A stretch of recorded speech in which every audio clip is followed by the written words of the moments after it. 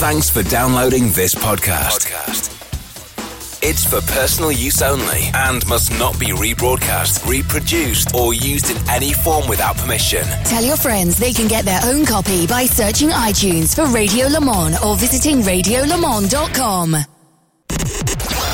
The world's longest running motorsport magazine show, Midweek Motorsport. News, features, special guests, and analysis from the experts. Formula One, sports car and endurance racing, rallying, touring cars and bikes. If it has wheels and an engine, and they keep score, it's on Midweek Motorsport.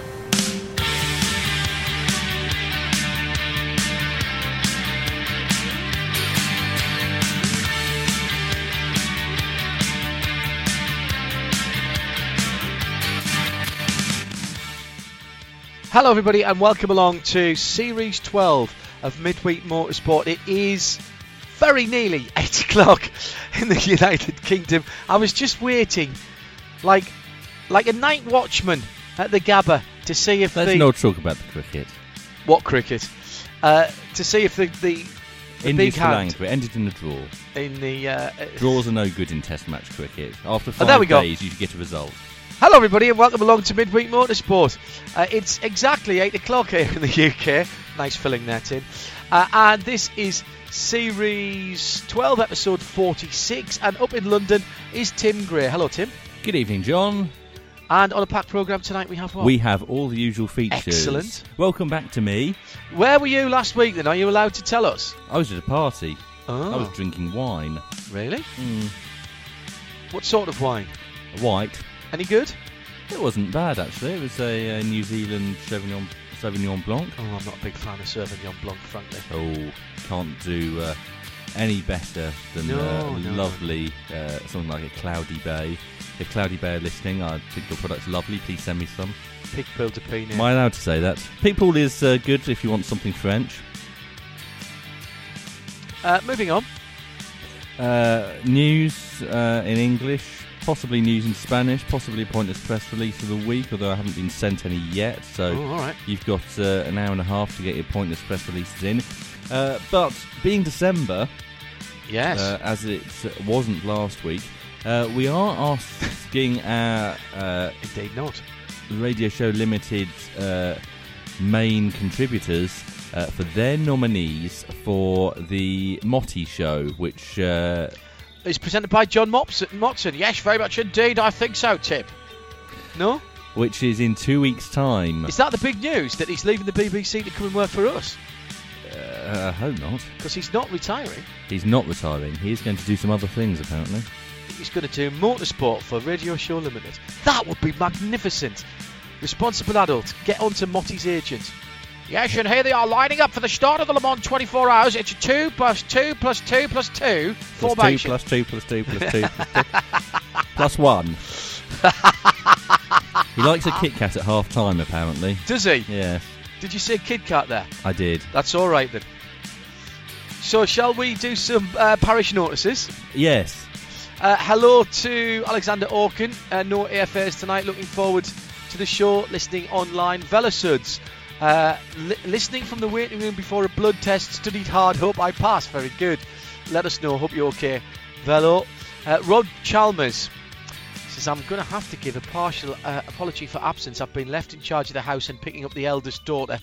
And now I can't stream you in the car because my phone's died. Pedant's Corner here. Sorry? Is that a partial apology or a partial absence? Partial apology. Because the way you said it absence made it sound like he was only partially apologising. No, I think it's a full apology for a partial absence. However, it's bad charging strategy, Rob, so no job in FE for you. All I'm going to say. Well, you could be the man who checks the barcodes, technical passport. Yeah. Sorry? There's certainly a job going there somewhere. Nicky Swan is listening live tonight from a windy Scotland. I'm going to get told off. I know I am. Endex says, heard She Sold Sanctuary on the radio this afternoon. Got me ready for tonight. Mark E.J. has listened to the IMSA Test podcast, having woken up to bad cricket news. There'll be another one of those tonight. Yes. Oh, yes, of course. Oh, yes, good point. And who else have I just seen? I've completely lost it. Oh, Chris Suku. There we go. Evening all. Apologies for absence. The show now starting at 01:30 on a Thursday morning. That means you must be in the subcontinent somewhere, Chris, because you're on a half No, that means past. he's in Australia. 8, 9, Because 10, bits of 11, Australia 12, have half hour. 1. Yeah, but that's only 5.5 hours. Nick? I John's see what right. you mean. Yeah. India's 5.5 He's hours India. ahead. It's India, 5.5 hours. Yeah. Fair enough. He says, I'll see you on the podcast, or if I'm having a restless night, I might tune in. Later on this evening, in fact, following us on RS1 and at 10 o'clock on RS2, IMSA Radio, Shea Adam has the second day of the IMSA homologation test, including a detailed discussion with one of the men who bops a lot. It's not Franson. You're right the first time. I know. Bop. Bop. It's none of them. Yeah, I knew I was going to lose my speaker then. It is the very clever people who do the data-led BOP from the IMSA Technical Services. And they'll be talking to Shea along with a selection of drivers at 10 o'clock. Shea will be live on the programme from the Daytona International Speedway at some stage in the first hour tonight. We'll have Graham Goodwin. First hour, or do you want a second hour? You told me second hour. Sorry, Shea will be live from the paddock. She's in Marion's now. Hello to Marion, to Sandra, and the rest of the team, who I'm sure Shea's got that on the speakers at the moment.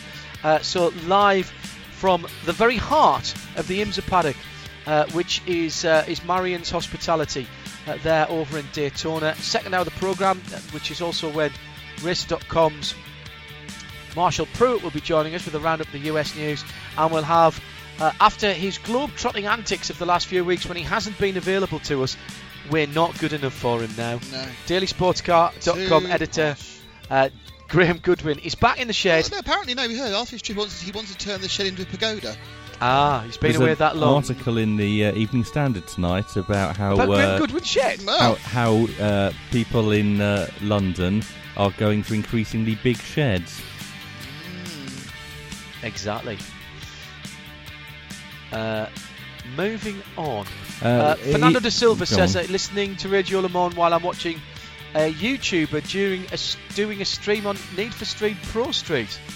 I may be the first person to listen to Specutainment twice at the same time. Ah, yes, Roger Evans, my alter ego. Roger Evans.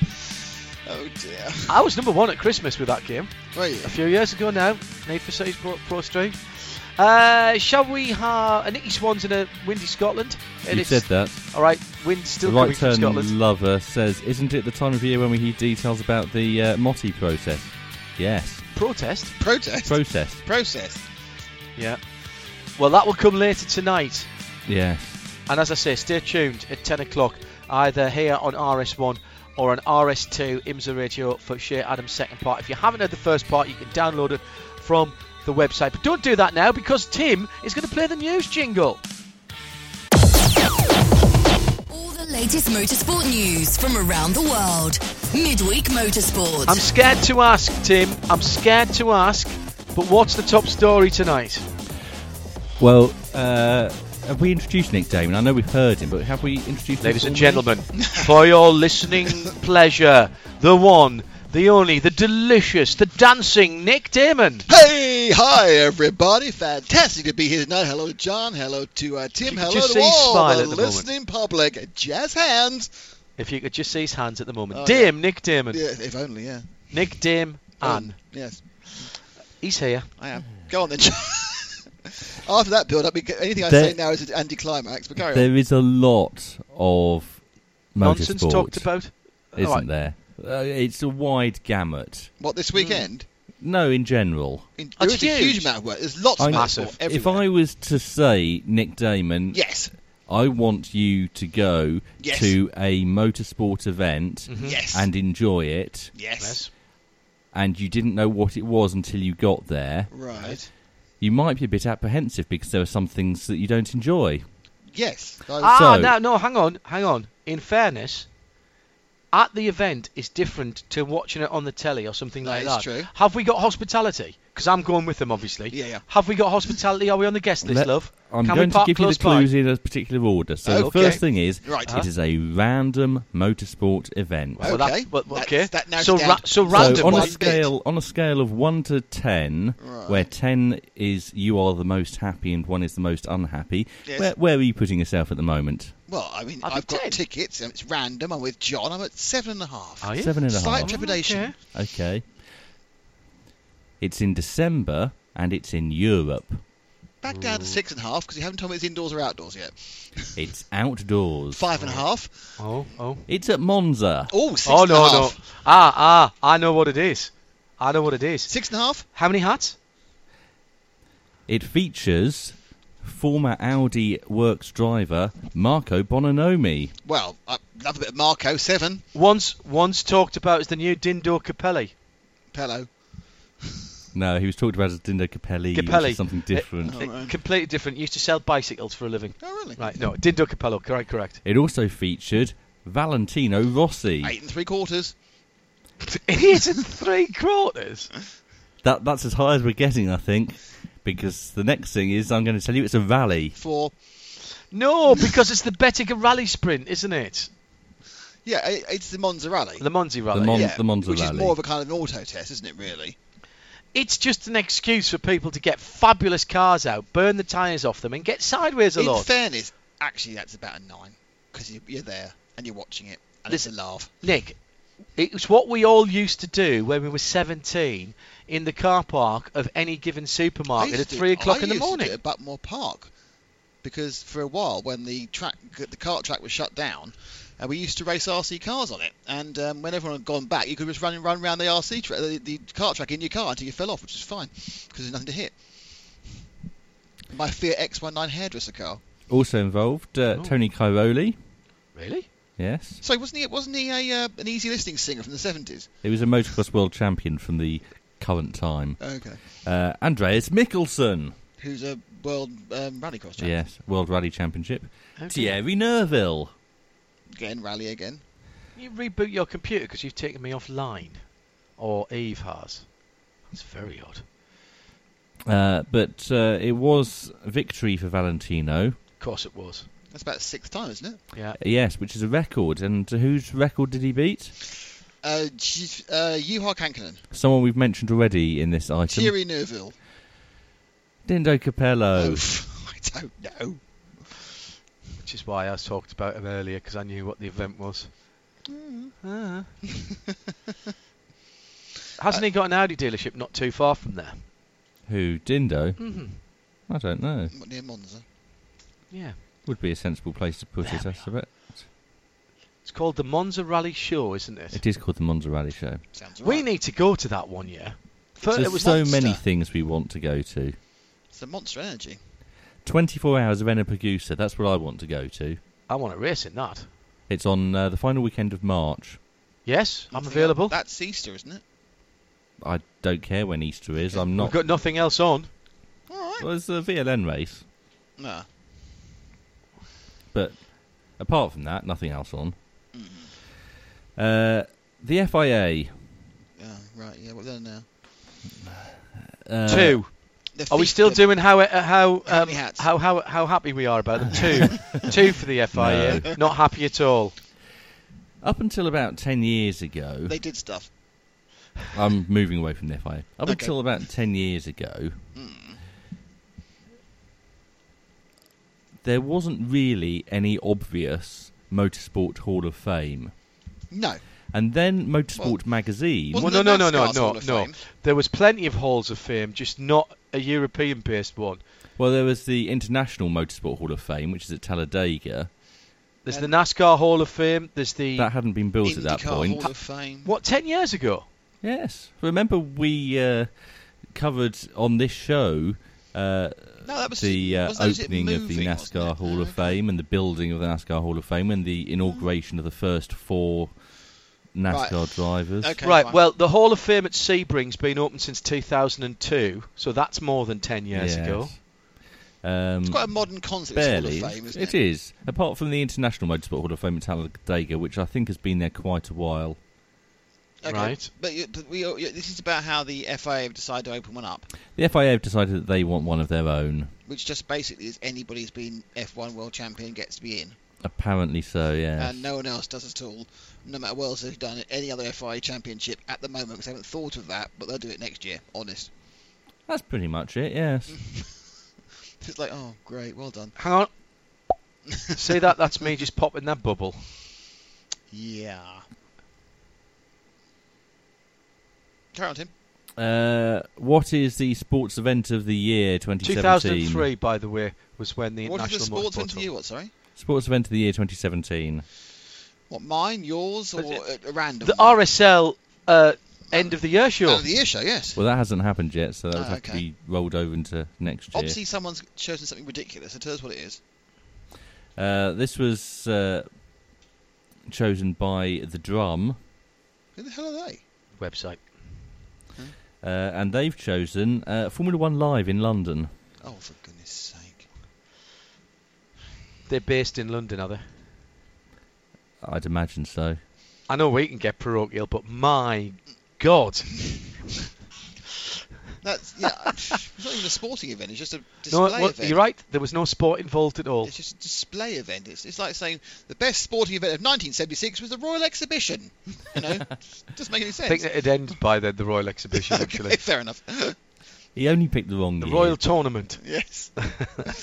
The Horse of the Year show. Yes, I absolutely loved that great sporting event in 2001, the changing of the guard. It was fantastic. Yes. That is 1977, parochial. the best sporting event in 1977 was the Silver Jubilee. Was it your street party? We had a football competition in the field out the back of my mum and dad's. Ah. Yeah. Taking this very seriously. Carry on. Yeah, so fun. Carry on. I'm getting the impression we're quite thin on news this week. What gives you that idea? Do you think? We've got lots of chat to come. We've got some cracking stuff. We have. When did we start doing nominations for the Man of the Year? When Shay's around. Oh, okay. Fine. Have we got has Goodwin filled in his form? No, he's not been asked to nominate this year. The four people who are nominating this year are John Hindhoff. Oh, really? I've I heard of better him. start Nick scrambling Damon. a bit then. Right. Shay Adam and Johnny Palmer. Ooh. As befits Johnny's, in everything we do thing. Yeah. I can get Shay any time you want, can I by ask the a way. question? Are we going to discuss Formula E, which was the only actual racing this weekend? No, Well, that's first of all, not true. that's not true. Wow. And secondly, I haven't seen it. Ah. Um, But First race, are you feeling a bit flat about once that? it got going, was all right. Second race, not so bad. we had Not some so good. disqualification, didn't we? Yes. Technical infringement. Third time. Okay, you haven't seen it. Basically, yeah. You tell me about it. Vernon Kay was very good for UK people.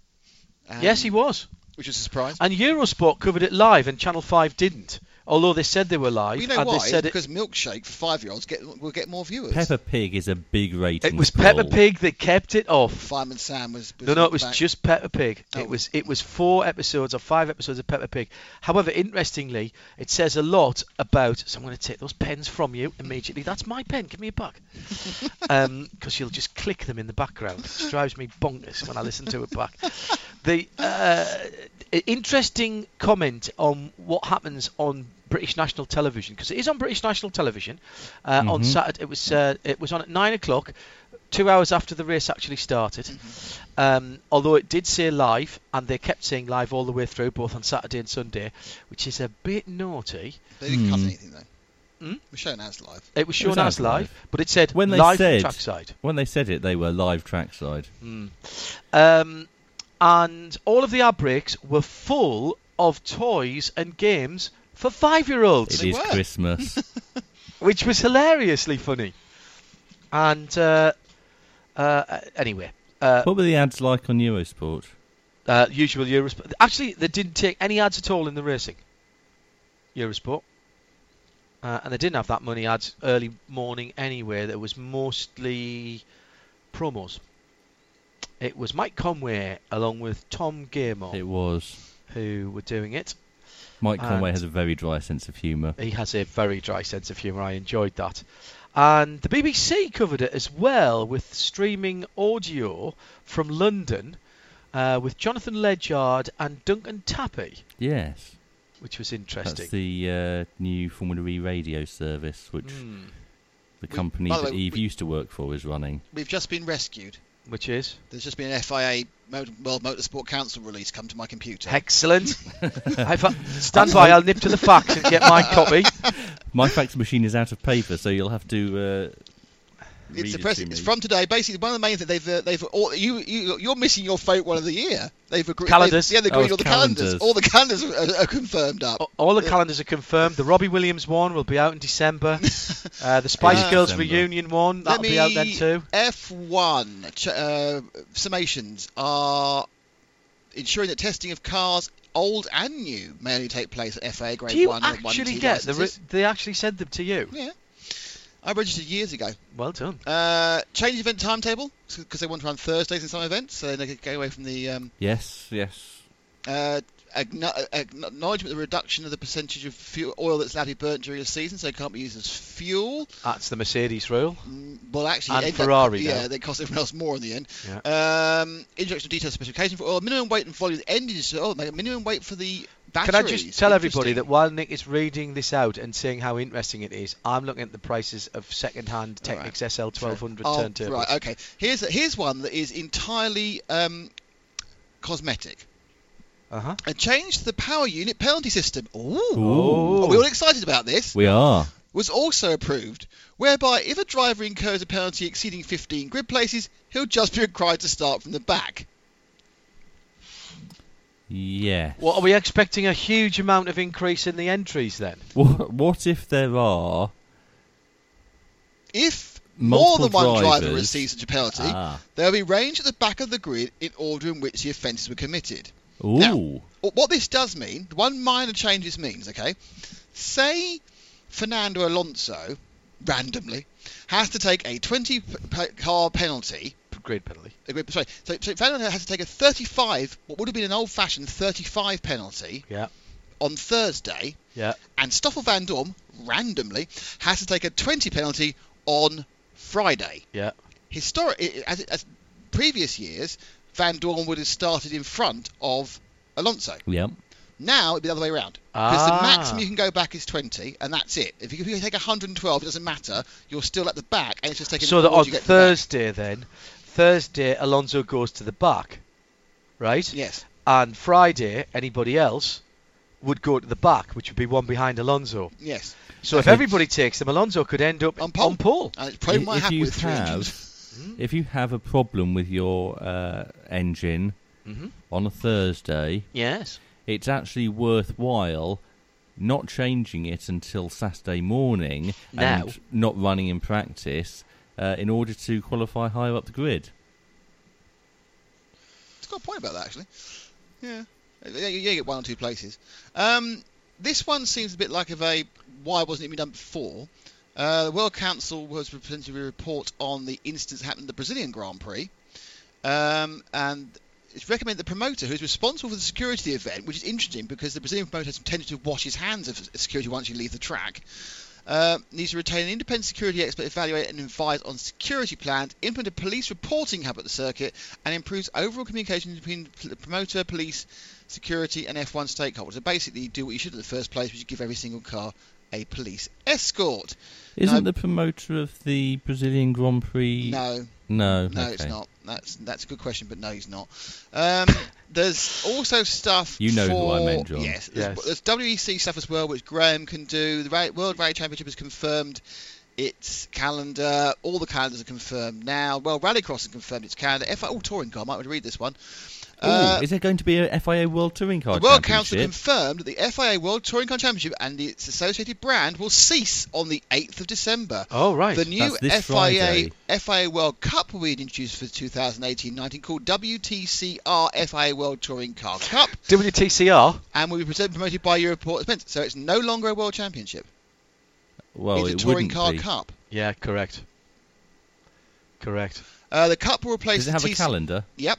The Cup, it's the Spice Girls calendar. It doesn't have a calendar, sorry. Okay. The Cup will run to TCR Regs, and the Cup will replace the TCR International Series, and it's for private entries only. So basically what's happened is the World Touring Car is dead, manufacturer is dead, Eurosport have come to an agreement with TCR to cover their events. That's what's happened here. Yes. And calendars, fuel supply, tyre supply will be confirmed in due course. That's an interesting conversation that we can have in the next couple of weeks. Very interesting. I shall take a recording device. I think you should. Yes. F2 championship has no changes. Interesting because it's a new car, but I assume that was covered in a previous one. FIA Formula 3, we had the calendar. FIA Formula E is just confirmed. Breaking news, by the way. Breaking, shock news. All of it, because it's just come out. What? This. You've Yes, just had it. I know. And the Formula E Championship is a bit odd because it's just confirming the calendar we knew with now Sao Paulo's pulled out. It's being replaced by Punta del Este in Uruguay. Oh, so they're going to Uruguay. I'm going there. And you're going on the 17th of March, St Patrick's Day then. No, you can't go that. 2018 or 19? No, this is all for this season, 18. That's Sebring weekend, so you can't. That's fine. I'm not working Sebring weekend. Okay. And then there's more stuff. Single seater commission. It might prevent me from going to the 24 hours of Ennepagusa, though. Well, yes, it might. You better check that. Shall we get Graham Goodwin out of Daily Sports Car up to talk about, as Nick almost with the wave, a rather camp wave of a hand, dismissed the sports car stuff. I saw the is that what it Skype. I was? knew he was saw his going to do message it. saying, "Don't talk about this." Blimey. No, he didn't say that. Good evening, He goodies. implied Long it. time no speak. Good evening, everybody. Good evening, Nick. Particularly, I'm just envisaging the campness of that. Where the Thank you very wave much. Thank you for noticing I'm here. It was Evening, particularly. John, how are you? I'm very well. How's your globe trotting been over the last few weeks? Spectacularly tiring, and a most spectacular coincidence last night and the last evening in Tokyo after Asia Le Mans at the weekend, being taken by Lisa Crampton to the top of one of the major Tokyo. I wondered where you were going with that for a moment, but carry on. Yeah, absolutely. I But think you're safe turned with Lisa. around, and who should be standing behind me but James Roster and Sean Walkinshaw. Really? How Very interesting. bizarre. They sightseeing as well. I mean, just James stalking lives quite Graham. close by, but it's very strange. Two guys not there to do what I was doing in the same place at the same time. But I think the excuse, by the way, was I believe it was the awards dinner for Super GT on Friday. It was. Yeah, absolutely right. The FIA communique has been sent to you and to Nick. I've got it now as well. Excellent. GT Commission. Something that should never ever happen is potentially going to happen, and that's GTE and GT3 harmonisation. It's not going to happen, but they're going to talk about it again. Again, I think we've really been talking about it all the time, haven't they, just in the background. But it will be interesting. We've already had a situation where a GT3 car has won the Le Mans 24 Hours, of course, this year, with the Ferrari 488 of JMW winning GTM, which was bought as a GT3 car. Yeah. Had all the relevant bits taken off it. And indeed, Jim McWhorter, if he has his way, will actually race that car either the coming year or the year after in some GT3 races as well as GT races. So that's what you can do with a Ferrari 488. Is that what they're talking about, though, Graham? Are they talking about a standardised platform or a standardised set of regulations? Because, to be honest, if Le Mans GTE goes to GT3 regulations, so long and thanks for all the fish as far as I'm concerned. It's not going to happen. Won't happen. Right. 100% won't happen. There is no way they will do that without a set of technical regulations. No, exactly. Not going to happen. And you can't do GT3 with a set of technical regulations akin to GTE because the diversity of the kind of the base cars is so broad that it simply wouldn't be achievable. There'd be no point in even attempting it. Right, okay. That seems reasonable then. What else have we got in here? Let me have a quick skim down. Well, This is LMP1 World Championship. When we've talked about this a little bit more, we talked about this a bit before, although we didn't know the details. But it was something that we talked about way back when we had Gerard Neveu and Scott Atherton on the show in the hashtag Ask the Bosses about the change of nomenclature and the change of entry criteria for the World Champion title in LMP1. Correct, because of course, if we're going to have a World Championship manufacturer's title, we can hand it over right now to Toyota, unless Ginetta, for instance, were persuaded to actually join that as a manufacturer. But it won't have to, because there will be a World Championship title for the team in an LMP1 category. Now that's interesting, Graham. That's interesting because we did actually see at the time, from what I'm reading from the proposals that went forward to the GT Commission, the Endurance Commission, was that the chassis manufacturer could be a world champion, and therefore I remember you and I talked about this. It could be Coca-Cola, it could be Red Bull, it could be Midweek Motorsport, or any brand could have been the world champion. That's now been extended to the team rather than the manufacturer then? Or the manufacturer just doesn't count? Of course, well, the manufacturer sort of does count, depending on who pays the entry fee, and therefore what you call the team. So the entry fee for the World Championship, the LMP1 class, is €310,000. My guess would be, and it is that's come down a bit, hasn't it? No, it's almost exactly what we expected it to be. Right. Okay. They've taken off the old 67 pence, which was there. I don't understand why that was there in the first place, but that's gone. But I guess what you might find is that a privateer team might balk at €310,000, might wish to pay part of that, but if actually you decide to call your car, let's say the Midweek Motorsport Ginetta, or the Pie and Mash Dallara, and Dallara made a contribution to that, then of course what that means is you can put a nice shiny plaque on the side of your factory for every day. And if you do make road cars, and of course Dallara do, and in small quantities at the moment, Ginetta too as well. Who remembers those lovely stickers you used to see on the sides and the rears of Lotuses for many years? Yeah. Constructors World Championships. That's a hell of a title to have. So let's wait and see what actually emerges in that marketplace. There's some interesting stuff going on at the moment. I mean, that presumably means if somebody cut a deal with Dallara or a chassis manufacturer, that it could be Dallara or Alpine or, in fact, anybody, depending on who the entrant is. That's something that we kind of need to follow up, isn't it, and find out what constitutes then a team or an entrant. I think the answer is it's going to depend on how you enter. So, for instance, I don't suppose S&P Racing care one way or the other, but if Dallara want to make a contribution and Boris Rutenberg et al. Are prepared to let them, S&P Racing Dallara, for instance, would be the team name, and therefore that would be the world title holder. So it's going to be the entrant, isn't it? It's going to be how that is entered. I guess it comes back to Grandam days, and actually now into the modern era with the DPIs, as to how you refer to the cars. You'll hear some people calling them, for instance, a Multimatic Mazda or a Dallara Cadillac. What counts here is what the team enters the championship as, and it'll be exactly the same for the WEC. A couple of housekeeping items. One, in terms of what goes on in the sporting regulations, and I disagree with this as well. Tyre changes allowed during refuelling. That's just going to add cost for everybody. Just don't like it. I just don't like it. Don't like that bit at all. Tyre changes and other work such as bodywork cleaning or brake checks during refuelling. Don't like that at all. No, I just think it's an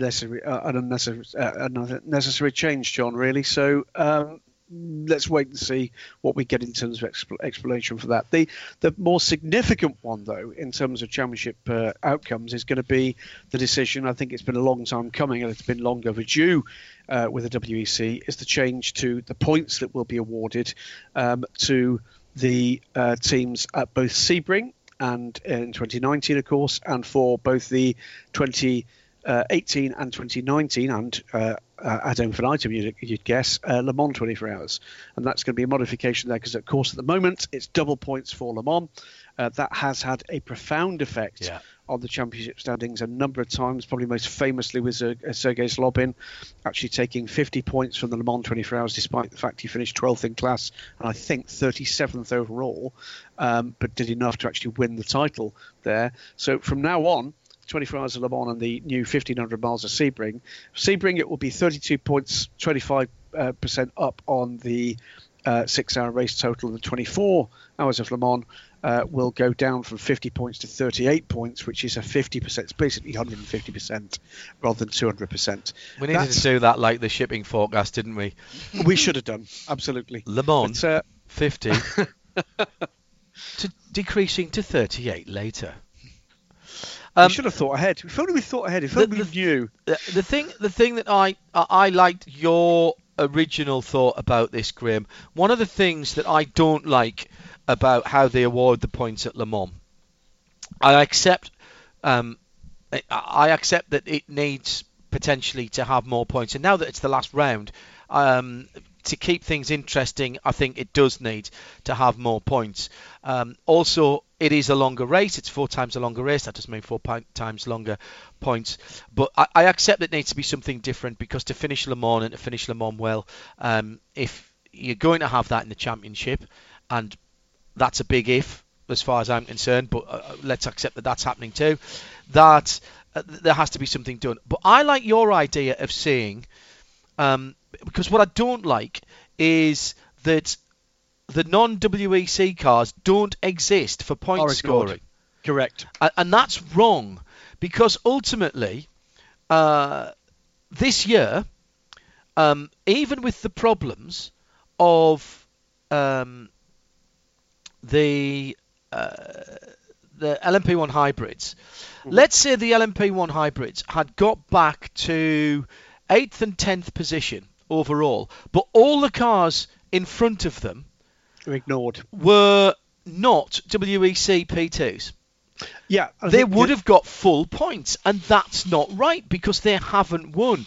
So you had an idea a few years ago, which I think was great, that there should be an amount of points that is tied into the finishing spot of Le Mans, whoever you are.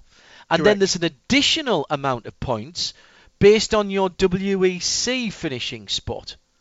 But actually, it could even be simpler than that, John, because if you obviously look at the world titles, the titles for the drivers in particular apply not just to LMP1 or LMP2, but for LMP or Yes. for GTE. Correct. So in other words, in the pure finishing order where you finish between LMP1 and LMP2, the drivers' points are awarded there. So for instance, the 38 Jackie Chan DC racing car that finished second overall got a mighty 36 points for those drivers in the World Drivers' Rightly Championship. so. Correctly so. That's the way that should happen. You can do all sorts of things. We know that the majority of the cars in LMP2 at Le Mans this year, I keep having to remind myself it is still this year, that they were not full season WEC entrants. And what was interesting there is how that actually panned out. And actually the WEC cars showed very well. Principally, I think, because the pro-am nature of LMP2 had been somewhat muddied with the way in which the Super Silvers have kind of risen to the top, if you like, with WEC. But certainly, I think there's an element here where we can kind of suck it and see. But I think the key to this is they've made one important move in that a season is already defined in title terms by there being a world champion and a Le Mans champion. Yeah. It should not be overly rewarded with that one, or in this case, two races. Agreed. 50 points it would have been for each of them, so 100 points from Graham, it's not beyond the bounds of possibility that in the transition season that a team that only did the 2 Le Mans could be challenging for a world title. Well, under the old point system, you win Le Mans twice and you get 100 points plus potentially 2 for your qualifying position, and that's a pretty beefy total when you're dealing with 8 races, the other 6 of which under the old rules would have been 25 points each. Yeah, agreed completely. Just a couple of other things. Neil Hudson, who's the guru of all things touring car, says the FIA and TCR will be determining the BOP of the new World Touring Cars. The European Touring Car Championship also disappears, and TCR Europe will replace that. That's promoted by WSC, who ran TCR International. Did you keep up with that? Mm-hmm. Excellent. Stay with us, Graham. So is that going to still be called the European Touring Car Cup? No, it's gone. ETCC's gone, replaced by TCR Europe. Okay, so ETCC becomes TCRE. Yes. And WTCC comes WTCR. WTC. World Touring Car Cup. No, it's called WTCR. And it's which you win the which is WTC. racing for the anything. WTC. Oh, yeah, sorry, you're absolutely right. I should read back three words. Yes. You're listening to Midweek Motorsport. It is Series 12, Episode 46. Graham Goodwin is on the line. All the important people that are on this call, Nick, Tim and Graham, have had the note from the FIAWC. You've not been to your facts. No surprise that I didn't get it. I had to put more paper in mine before I got it, but I haven't got it now. As we've got Graham on, shall we quickly rattle through some more sports car news before we go back to other points arising from the FIA World Council? Well, there's not a lot of import in the remainder of the press release, so we'll continue with the press release and then we'll go to Asian news. Ah, right, okay. So as we've got Graham, there's a couple of other things to chase up on, and we'll stay with sports cars at Le Mans actually, because something that you've talked about again with us for a wee while, some tough choices to make for the ACO in terms of entries for Le Mans 24, and it's something that I talked about as soon as I saw this. You and I have talked about both on and off air, but I mean, fantastic to hear how great LMP is doing in ELMS, but they can't all go to Le Mans. No, watch for something I'm working on, and I hope to have up on DSC in about the next 24 hours or so. But I think there's a bit of a pickle coming. Now, it depends on your point of view. But certainly, it's a bit of a pickle, like a small silver skin onion. It's like a half a pickle. Yeah. Okay. When you put it on the sandwich and it causes a little lump in the top. Yeah. Yeah, like that. Okay. So slightly irritating, but it might be a little bit more than a slightly irritating yes. small pickled onion. For if you're spending the amount of money that you might for either GTE or an LMP2 program in the European Le Mans Series next year, because by my reckoning, number one, there's going to be a remarkable number of teams looking to double up next year. We already know about United Autosports, Graf Racing are already there. Panis Bartes rumoured to be looking at a second car. It may well be that we see a Dallara team stepping up with a double entry next year. Either way, depending on what happens with which teams are persuaded to stick with the WEC and depending on which teams decide to go to the LMS, what we're looking at is potential major boosts to the numbers of LMP2 cars in ELMS, and potentially too a boost to the number of GTE cars. But that is going to be determined in no small part by the availability of entries from the ELMS for the 2018 and for that matter the 2019 Le Mans 24 Hours. And by my reckoning, there might be a bit of trouble in store here. I think that between the LMP2 entries in the ELMS and the GTE entries in the ELMS, which operate to GTAM category standards, we're talking well over 20 cars. I cannot see any numbers that suggest that the ACO will have more than 12 opportunities to reward those teams. Now, 4 of those teams are already in, courtesy of auto entries and previous performances, and it's possible that it may be as few as middling single figures. So watch this space for when I've done the final hard sums and to get a little bit of reaction from some of those involved. But it could well be that there might be trouble at mill in terms of future entries for the ELMS, because of course in no small part people enter the ELMS for an opportunity to compete at the 24 Hours of Le Mans. Is this Graham, again, you and I have talked about this for a long time. Oh, we have. Yep. Our listeners will know exactly what I'm going to say now. Because what I'm going to say now is this is going to put more pressure on the ACO to support the teams that support their series, and teams that don't and try to cherry pick the Le Mans 24 Hours surely have got to be told, support an ACO series or don't get your big entry. Well, remember, the regulations state that you must do a full season in one of the recognised sanctioned ACO championships. However, there is also that catch-all discretionary thing from the selection committee. It's slightly worse than I'm actually presenting it, John, because of the teams that are already kind of shoe-in, if you like, by way of auto entries, etc., and by the achievements they made last year, none of the major French teams in LMP2 are amongst that. Now, amongst that, you've got 2 Graf cars that will, again, I'm sure, be in the European Le Mans Series. You've got 1 and probably 2 for Panis Barthez. You've got EDEX Sport stepping up with 2 entries as well, and others besides. None of them are in. Only one of the 2 United Autosports entries, for instance, is in. And none of the Dallara teams are currently on that list. So there's a lot of potential issues that might arise. I feel that the you know what, there's going to be that rapid scan that we always do when we see, just as we've done with the FIA World Motorsport Council list. There's 2 lists that people are going to be concerned about. Am I on the list for Le Mans? Am I on the reserve list? Because believe it or not, John, we're going to see some significant teams that don't even make it to the reserve list. Right. What's not there that's interesting is any word at all other than a throwaway line about the potential to homogenise regulations for the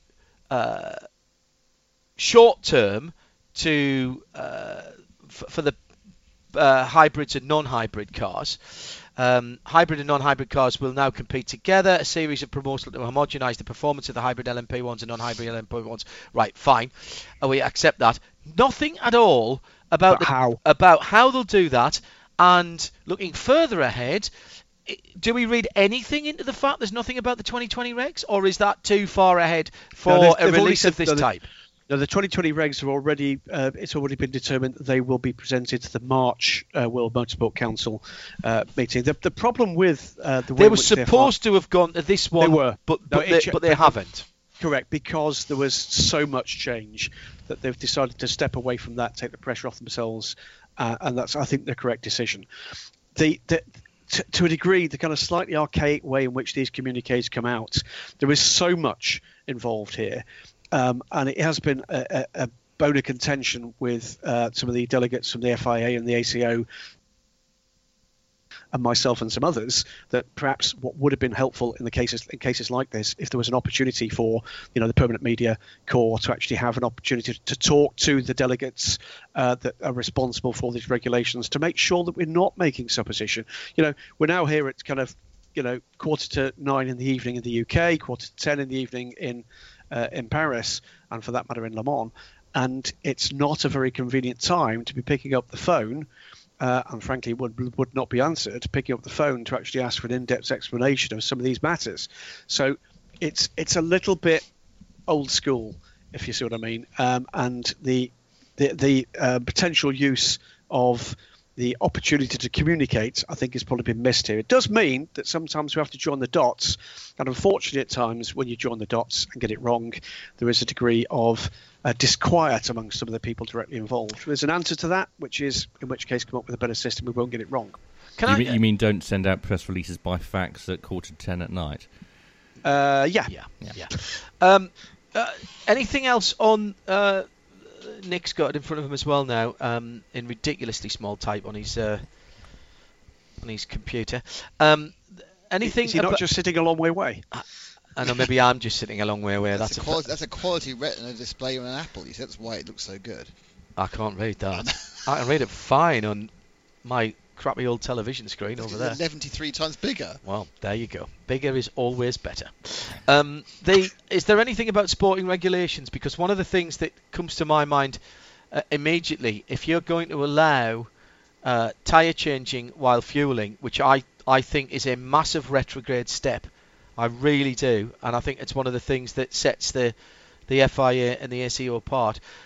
If they're going to do that, then are they going to continue to keep tyres at a tyre usage, Nick, at a reasonable amount? Because otherwise you might as well just change every stop. But most of the classes have got a limit on tyres, haven't they? Well, yes, well, that's my point. My point is they haven't said whether they're going to retain that. I assume they are, but otherwise... They haven't said they're going to change it, which means they're not going to change it. Yeah, because otherwise everyone you'd change every single time, wouldn't you? Because you can probably do a tyre stop in the same time or less time than a fuel stop.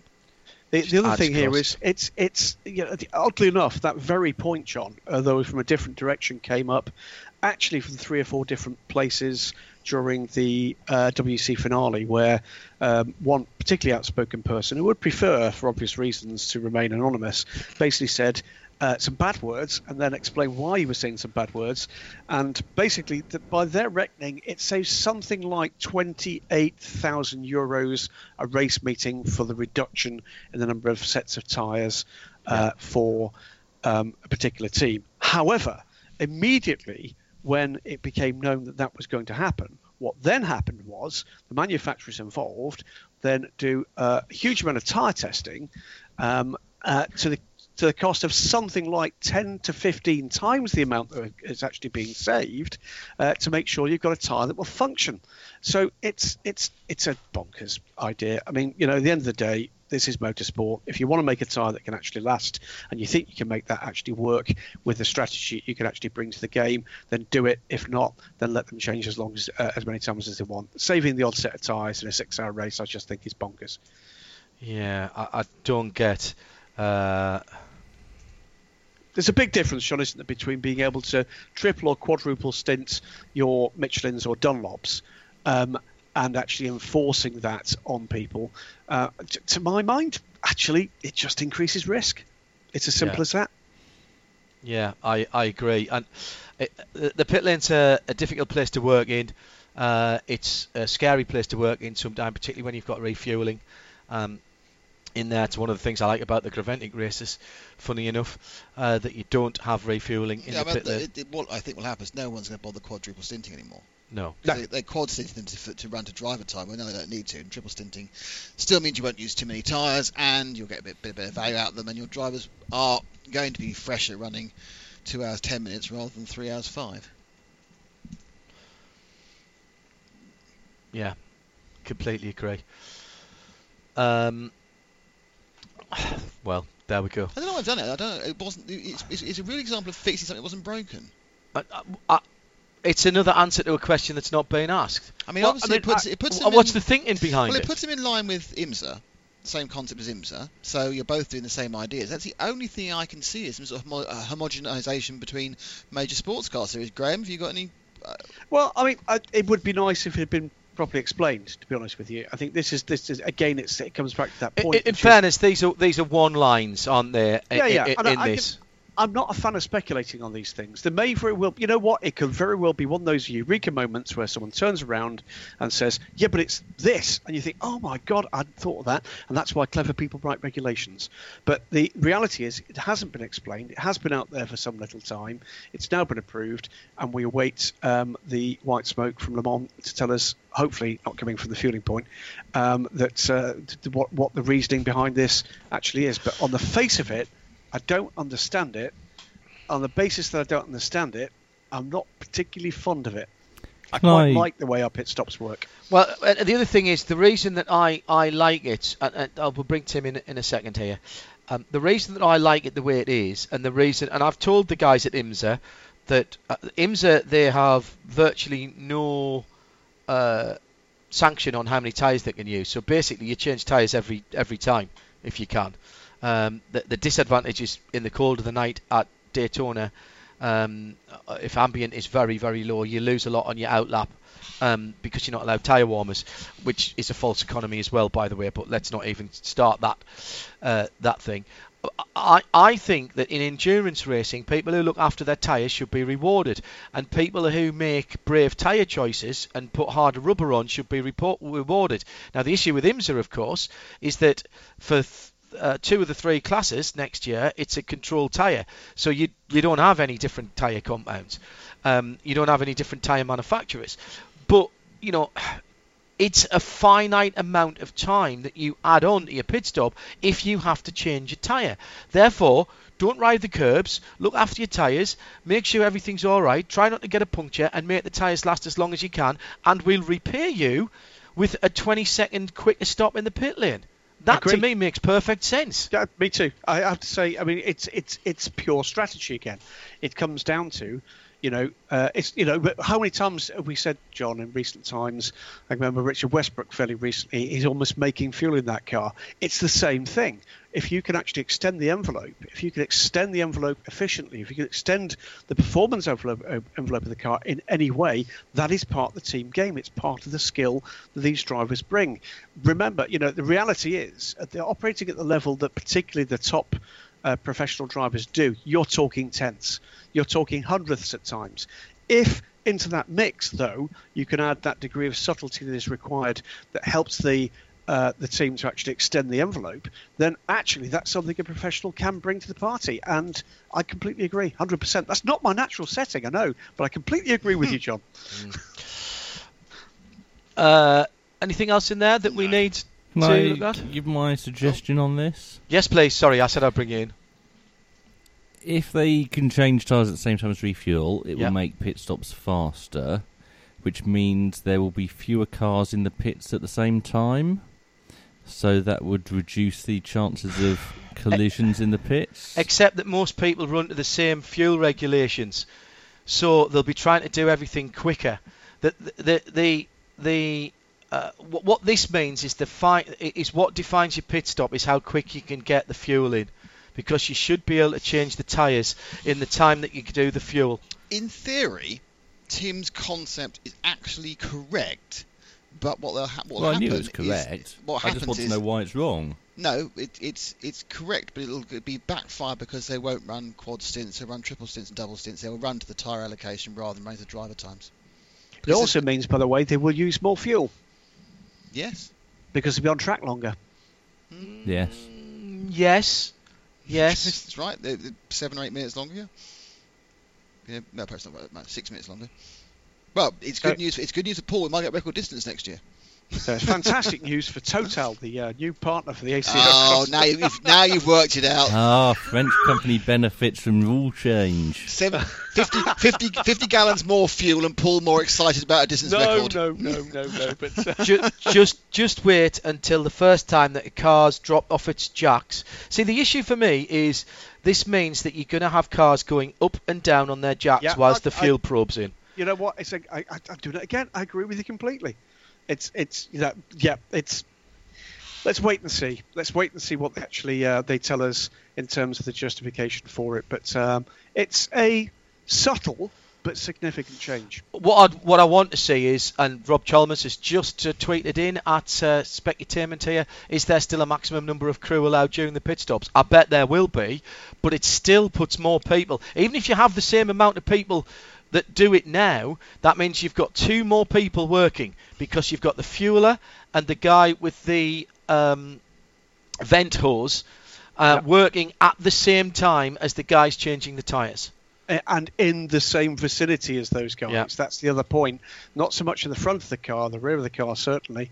It's going to be in the vicinity of the cars. And I have some concerns about it. As I say, you know what? My guess would be that someone's going to turn around and say, oh no, it's because of this, and it may well be that I'll have one of those eureka moments and all will be well, but it does require a bit of an explanation.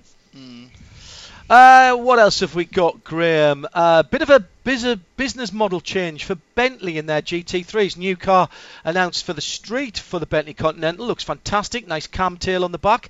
Looks a bit like an Aston Martin DBS for my money. I don't know which one of those I will upset or praise more by seeing that. Also has the same script on the back as Aston Martin's new Vantage as well. Quite interestingly, that squared off writing that looks like it's been bought from Halfords and stuck on in the 1980s. It's just what it looks like to me. I think what so clearly we're beginning to get details now of programs coming into 2018, and some of the explanations around that. The new Bentley Continental GT3 coming on stream for 18 for the selected factory-supported teams in a variety of championships, which would include Blancpain, I'm sure. It certainly would include Premier World Challenger at Capex. We've seen that today. But the interesting thing for me, John, is that the talk in the background is of much greater volumes of those GT3 cars potentially being built and sold, which marks, you'll know yourself, a definite change in terms of the way that Bentley Motorsports are going to be conducting their program.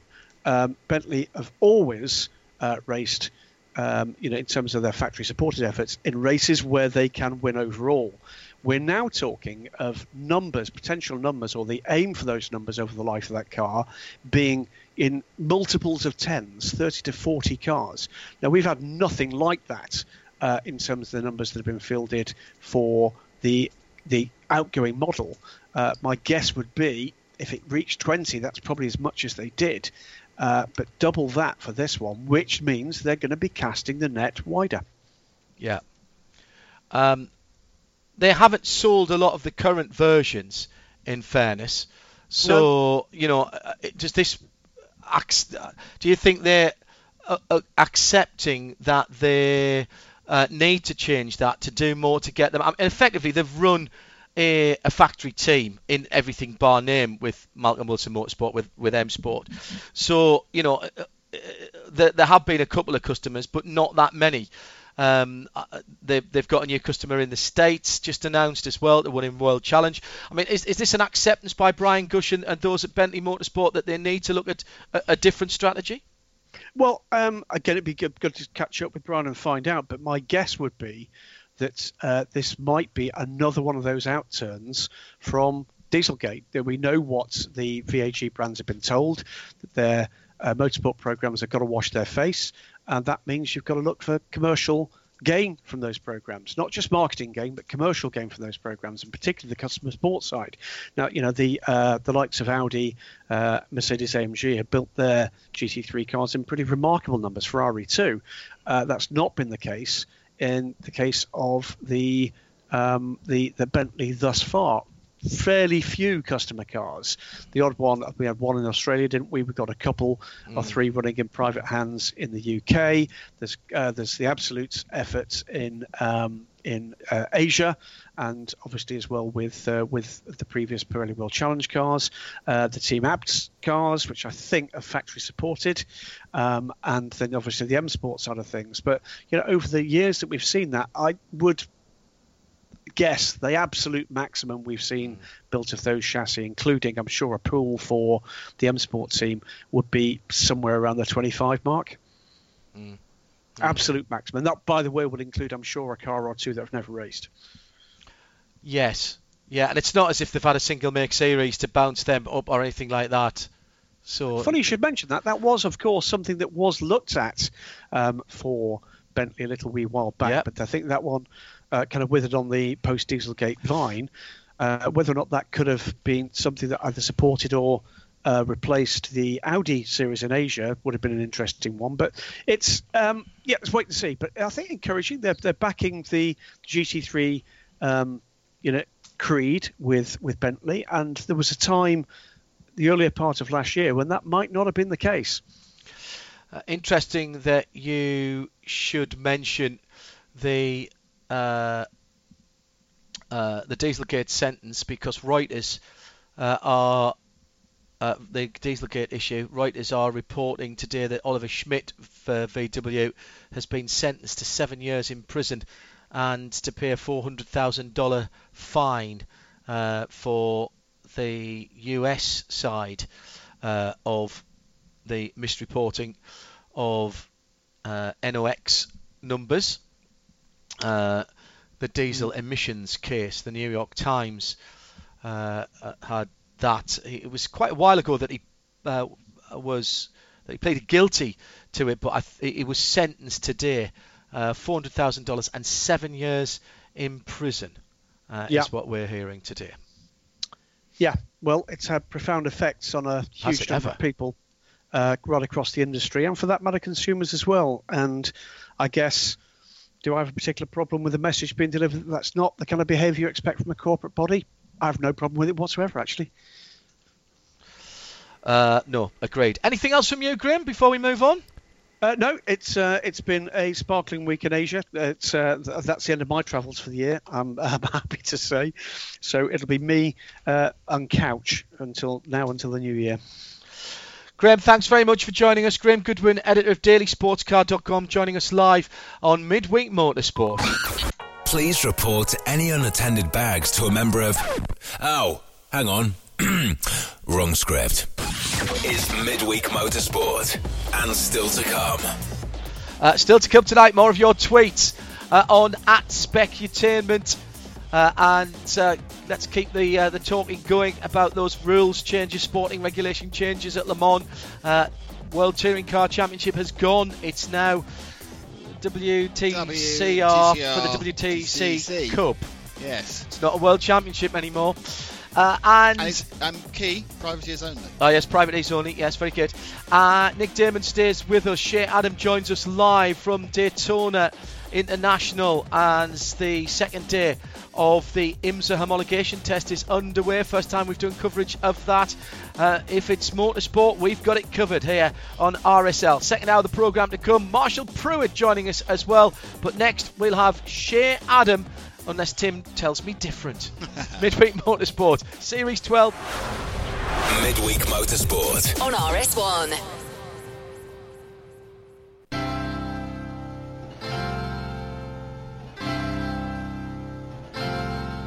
I love this music. And I did tell you different, which is why we're doing this. Yep.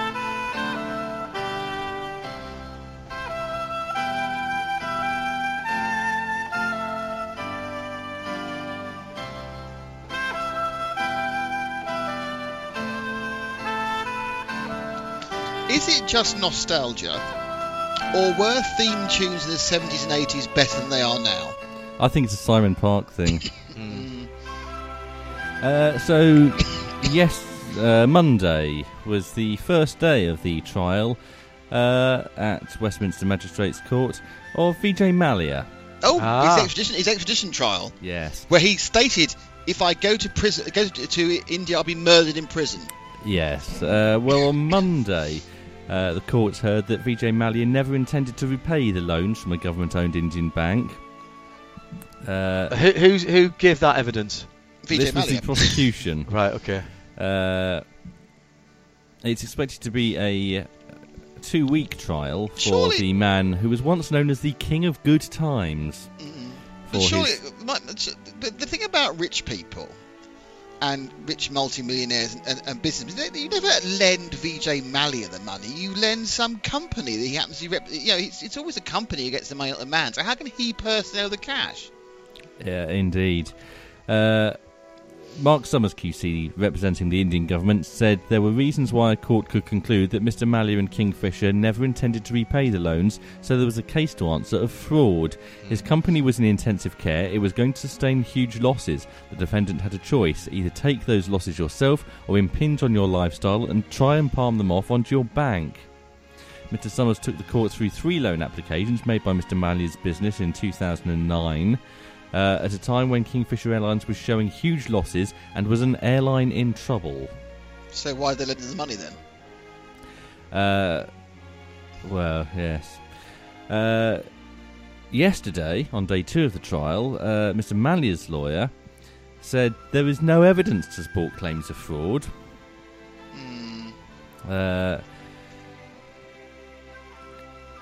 He has claimed the charges are politically motivated and said he has been presented as the embodiment of all the ills of capitalism in contemporary India.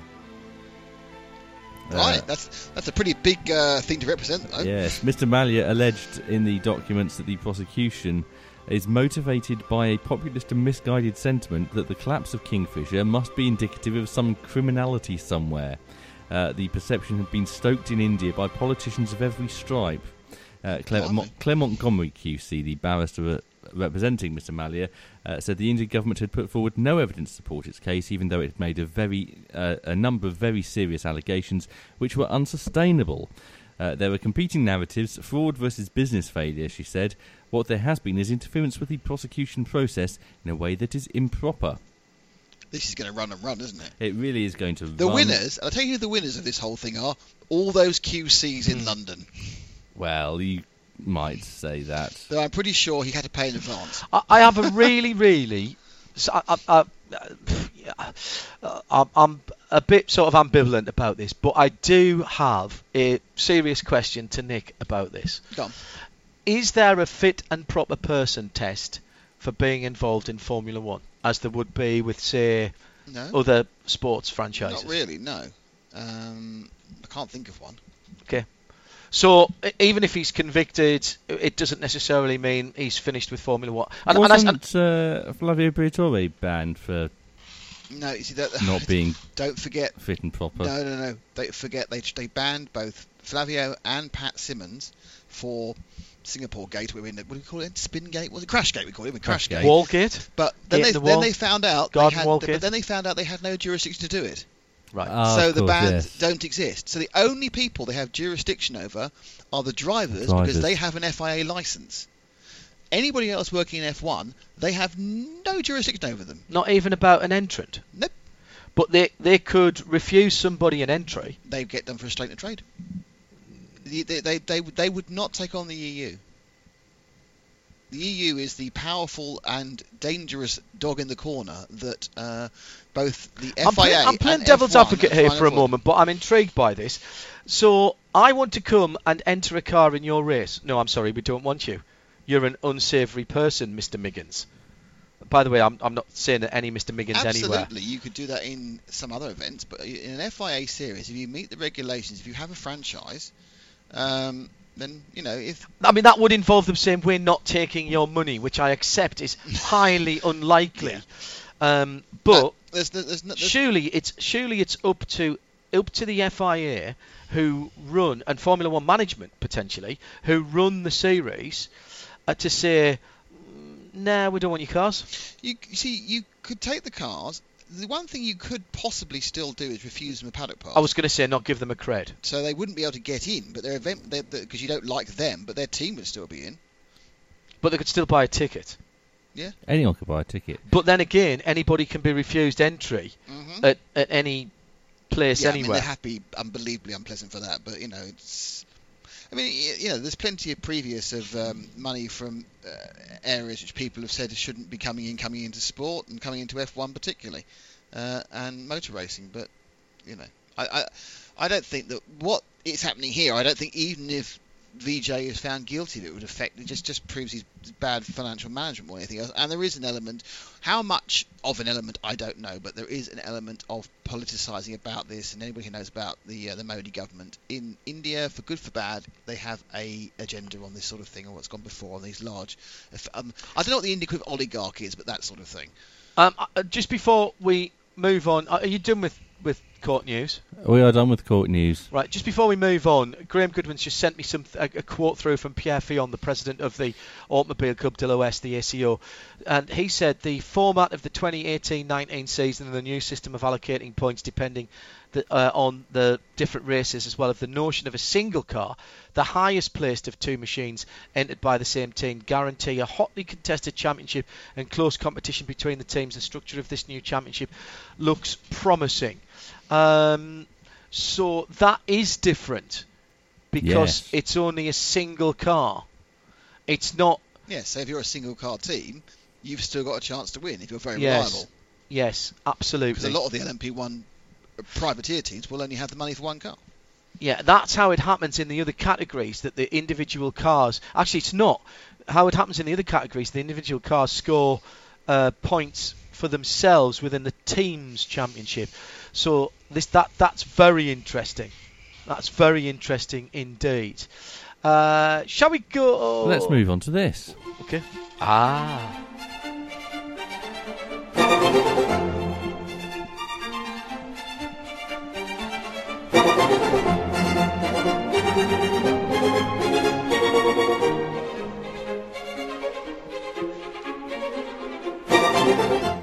Do you know what that is? Another great 70s theme tune. It is. It is, except it's not a 70s theme tune. 60s? Because we're still using it. So it's a contemporary theme tune, Nick Damon.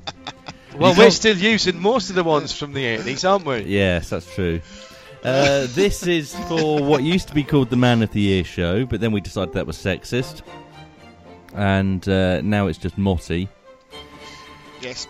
4 of our greatest talents are about to nominate their car, team, race, young driver, non-driver, rider. Before people tweet in, can I just say that might have been used as a theme tune in the 1970s and 80s, but that is a Mozart. Oh gosh, it is, yes. Composition called A Musical Joke. Yes. Right. Okay. Fine. Well, obviously that's why are these? He didn't actually call it a musical joke, did he? Yeah. Can I just point out? I said the 70s. I didn't mention it was the 1870s. Oh, very good.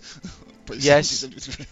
Yes. It's Mozart's Divertimento for two horns and strings. Oh, Exactly, because he wouldn't have named it in English, him not Honestly. being English, Did he say that? in What did he say German. exactly? 1787. He wrote that. He did. So it was the 80s. Yes. Yeah. The 80s. Another 80s. It was in the 80s. Another 80s classic. Yeah. Yeah. Anyway, moving on. And don't say you don't ever learn anything on this show. That's true enough. Okay, so we have 7 categories Yes. that are being chosen by our talents. Yeah. Yes. And there Is Johnny with you? Do you have Johnny? He's not with me, Is he no. not? Oh, that's a shame. We should have had him on as well. I'm sure you can get him on. Might not be able to, but I'll try. Is he Whilst not- you He talk. hasn't said he's not available. All right, let's see if he's online. He's not. Try him. Right, go on, carry on.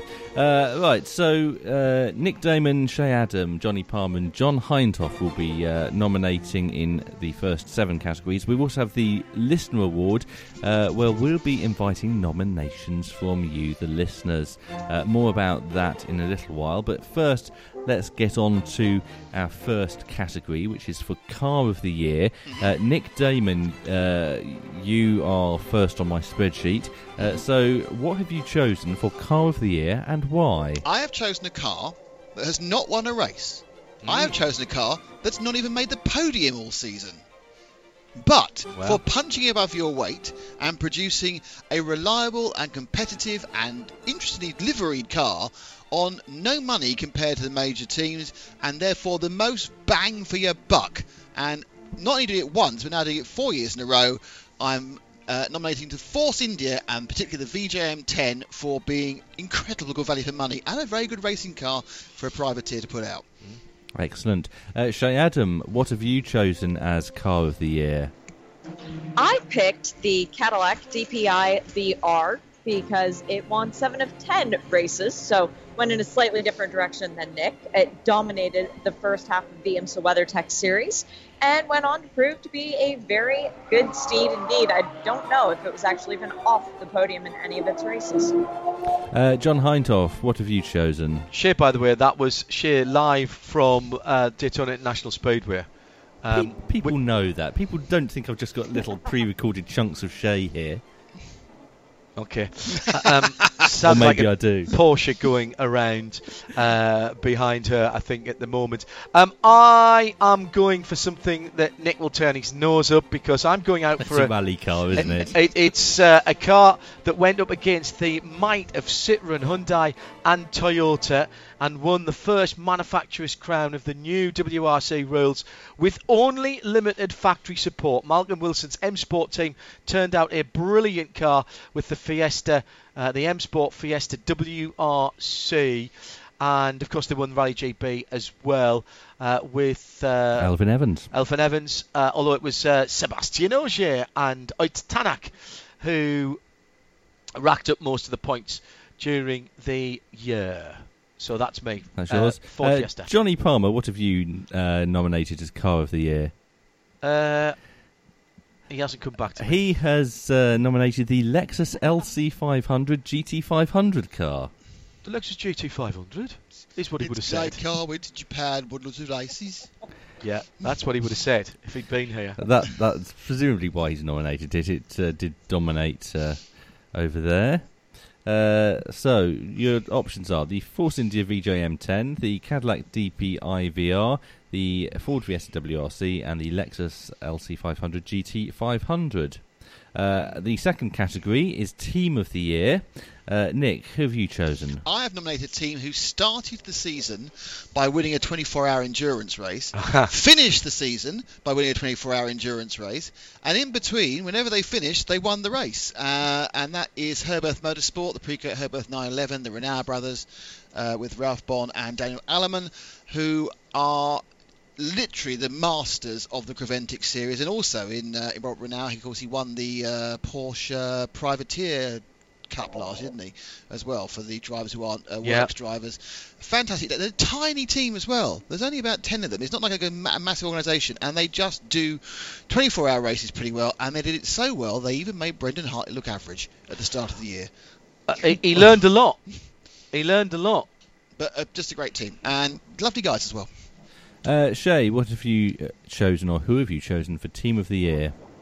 We had a discussion earlier on about team names, so call them whatever you want. The team formerly known as Wayne Taylor Racing, they came into this season having almost won the championship for the last few years, going up against the reigning giants of Action Express Racing in IMSA, and they took them down. They won the championship, and as Nick alluded to with Herbert, not the biggest team in the world, not the strongest team with the biggest financial backing, but they sure managed to come in and take this championship in style. John, who are you going for? This was a relatively difficult one for me because I clearly wanted to say Aston Martin Special Projects, who I raced with this year, and they did a great job. There were a lot of good team efforts this year, but I think for doing the best job in the races that I saw in particular, and I've got to speak in the races that I saw in particular, it goes to the IMSA WeatherTech Championship winning team, another 3-time championship team, and that was Corvette Racing. Johnny has gone for the Ford M Sport World Rally team, who won 5 rounds of the World Rally Championship. With limited Ford. With limited Ford interest and money. So that is Johnny's choice for Team of the Year. So to summarise Teams of the Year, we have Herbert Motorsport, Wayne Taylor Racing, Corvette Racing and M Sport World Rally Team. Our third category is Race of the Year. Nick Damon, what have you chosen for Race of the Year? I have chosen the Azerbaijan Grand Prix in Baku. Now, again, all we can think about, obviously, is the red mist moment from young Mr. Vettel, which resonated for the rest of the season. But do you remember? That's not quite all I remember about it. I remember 2 Force Indies driving into each other as Do you well. remember Kimi Raikkonen crashing on the first lap? Do you remember Valtteri Bottas going a lap down and still finishing second by overtaking Lance Stroll in the last 20 metres? Do you remember Lance Stroll, who was useless, coming third? Do you remember Danny Ricciardo from nowhere winning? Do you remember Lewis's headrest coming off, so he had to fall back? Do you remember the Yes, I remember that. Stop and go? That really had more action in that one race than, unfortunately, about 9 other races put together in the season. Quite literally a classic of a race that will be talked about for various reasons, I believe, for many years to come. And also, Azerbaijan, the Baku track, is really quite picturesque and nice. It is picturesque and nice. Shay Adam, what are you picking as Race of the Year? A race that had us talking for a very long time, partially because we didn't have another race to come for about 8 weeks after it. That was the Daytona 24 Hours this year.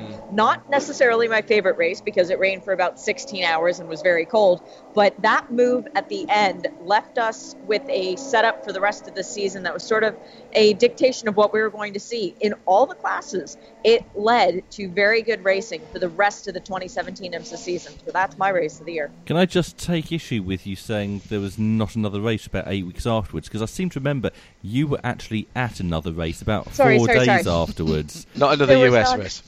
There was not another IMSA race until Sebring, but Tim, you are absolutely correct. 3 days if you discount the fact that there was no Tuesday in your week. Correct. Exactly. Although it did exist for the rest of us. Not all of us. Really? Who's next? John?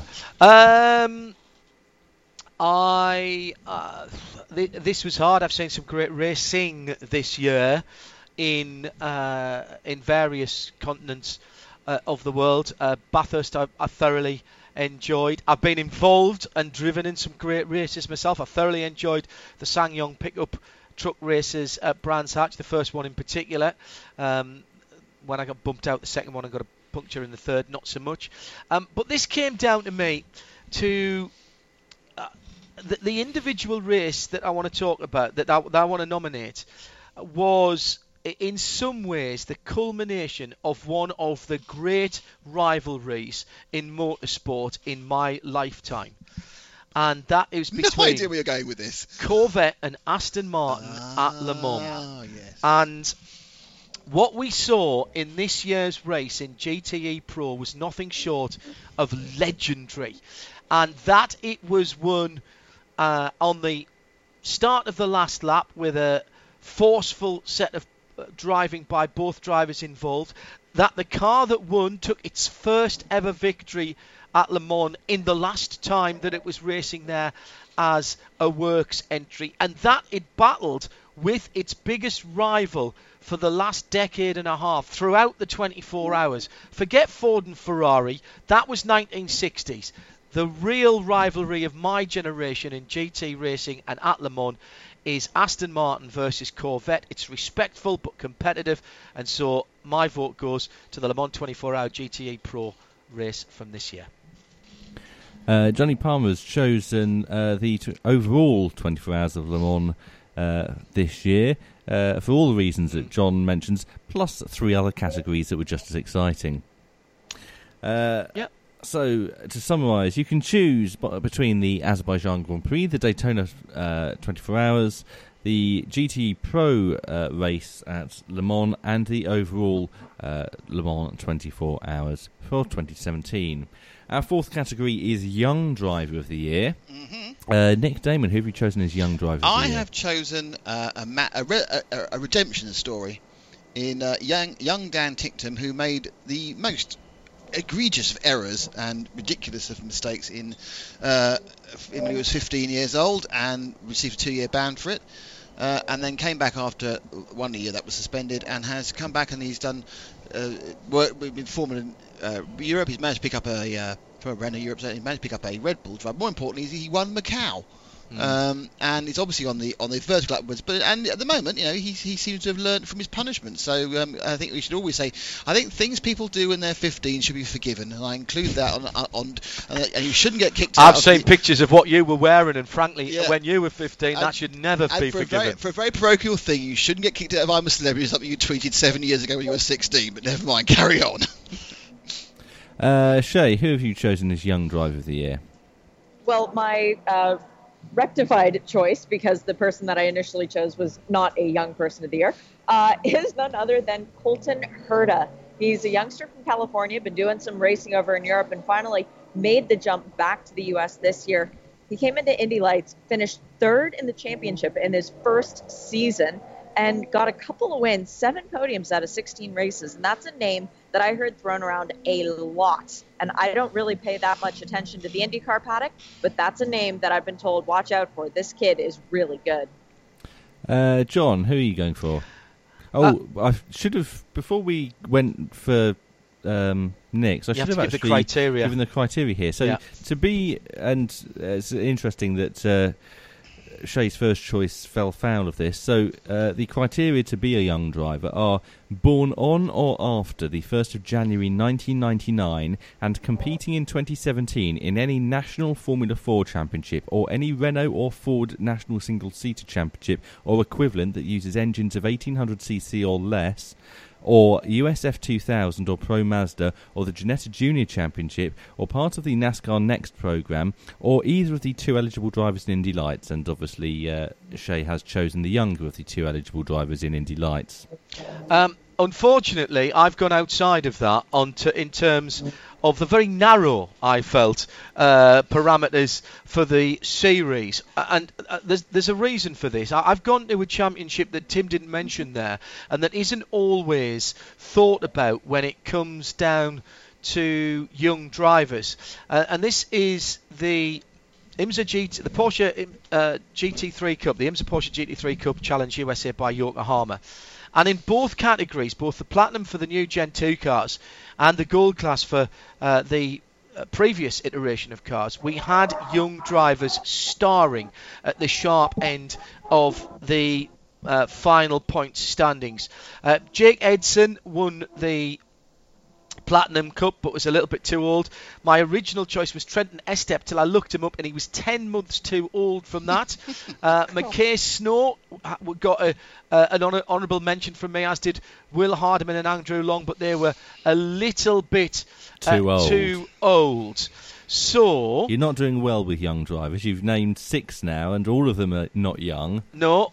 However, the other man that was on my shortlist when I was looking for these drivers and checking dates of birth came third in the gold category and had a run at the championship that was live right up till the last weekend at Road Atlanta, which is odd because his plans didn't involve being in the USA Championship at all at the start of the year.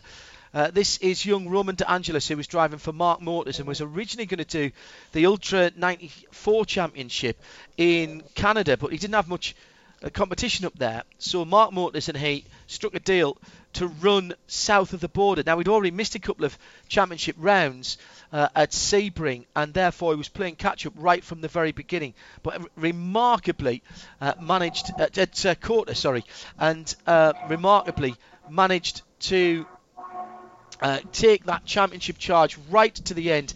And it was only a couple of bad finishes, one at Sonoma, one at VIR. He had the most unlucky season of the guys at the sharp end of the championship with an engine blow up, and then he had an issue at Road America, I seem to remember, with a tail light not working properly, and then a non-finish at Road Atlanta that finally ended his season. Third position in the championship behind Victor Gomez and the eventual winner Fred Keimer. But that is a name that you need to look for in the future. Roman De Angelis, who was at Daytona yesterday testing an LMP3 car. Keep an eye open for him, and he's my young driver nomination. And one more name to look out for in young drivers, Johnny Palmer's nomination is someone who changed teams at the start of 2017, but went on to win 7 races with a further 11 podium finishes. He won the championship with a race to spare and has now been inducted into the Renault Sport Academy. He is the champion of the Eurocup Formula Renault 2 Litre, and that is Sasha Fenestraz. How do we spell that? Schafenestraz.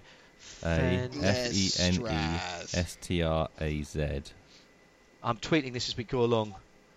Ah. Right. And Nick, who's yours again? Sorry, I was too busy. Dan Ticktum. It's Dan Ticktum, Colton Herter, Sasha Fenestraz, Roman De Angelis. Right, fantastic. Thank you. Fifth category yes. is non-driver. Yes. So this is open to anyone who is not a racing driver. Mm-hmm.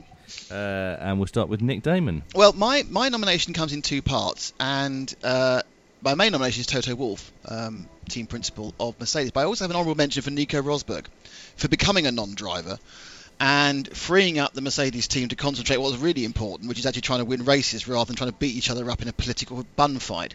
I think what Wolff has done in stabilising the team away from the poisonous political atmosphere, and given the fact that what's crept out in the last year about how bad it was, you can bet it was at least 3 times as bad in reality, because obviously as distance comes, people realise more how bad things are.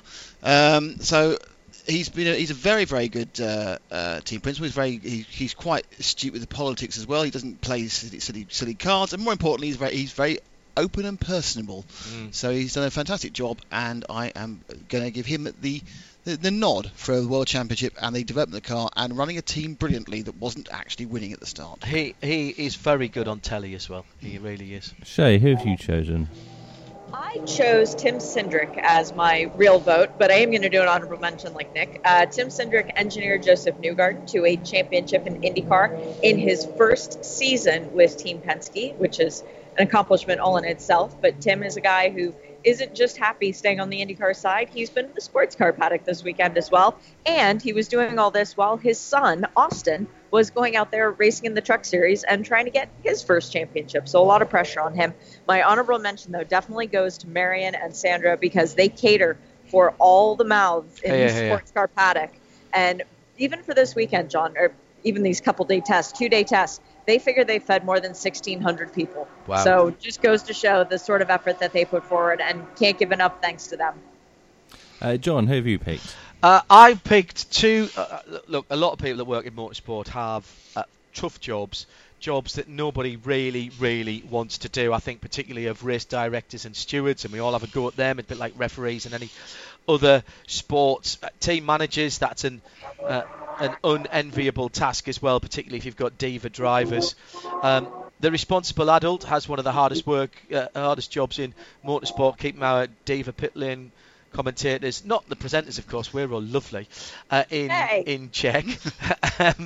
But the guys I think who have one of the hardest jobs in motorsport at the moment are the guys who have to set balance of performance, and not for IMSA going down the route of some deep thought computer and some kind of cleverly written programming system. No, these are real people looking at real data and making sure that the data correlates with what they see in the real world and what they see in their testing. So my non-driver of the year goes to the IMSA technical team under Simon Hodgson and Jeff Carter. And I believe you've got Jeff on the show later tonight, Shea, haven't you? Yes, we do. That is our second day coverage of the Daytona International homologation test for IMSA, 10 o'clock on RS1 and RS2 IMSA Radio tonight. That's my nom, Tim. Who did Johnny go for? Johnny went for Max Meyer. Now you're thinking, I vaguely remember that name, but I can't place him. Yes, go to Jadenhofen, because he is the technical director of Herbert Motorsport. Of course. Unbeaten in 2017. Very good. Very good. A new category for this year is Rider of the Year. Now this is another one with eligibility criteria. It is open to anyone who took part in any of the following: MotoGP, Moto2, Moto3, World Superbike, World Supersport, the FIM Superstock 1000, European Superstock 600, any national Superbike, Superstock, Supersport or Sidecar Championship, or the Isle of Man TT. Nick, who did you go for? Poor old Johnny Ray. Triple World Superbike Championship. There were 26 races last year in World Superbikes. Johnny won 16 of them. Extraordinary. Was only off the podium once, ironically in Britain, when his engine blew up. Yeah. Astounding consistency. Astounding speed. Don't forget, for all the race twos, he had to start in 9th because the strange reverse grid they had. Normally within 4 corners, he's up into 2nd. Just an unbelievable performance by the Northern Irishman. Dominating, whilst being a personal, great guy, very, very popular in the paddock, and he just really, I suppose, was the worst thing possible for World Superbike, and you have an absolute superstar who was even beating a former world champion on the same bike every week bar one. So Johnny Ray, it's almost a no-brainer for me as far as motorcycling this year is concerned, but we will get other nominations, I'm sure. Shay. The greatest MotoGP rider of my generation is young Marc Marquez. Got his 4th World Championship this year. He's had 90 MotoGP races and 35 wins. That is a pretty incredible stat, and I look forward to seeing him win even more championships over the course of my lifetime. John. That's good.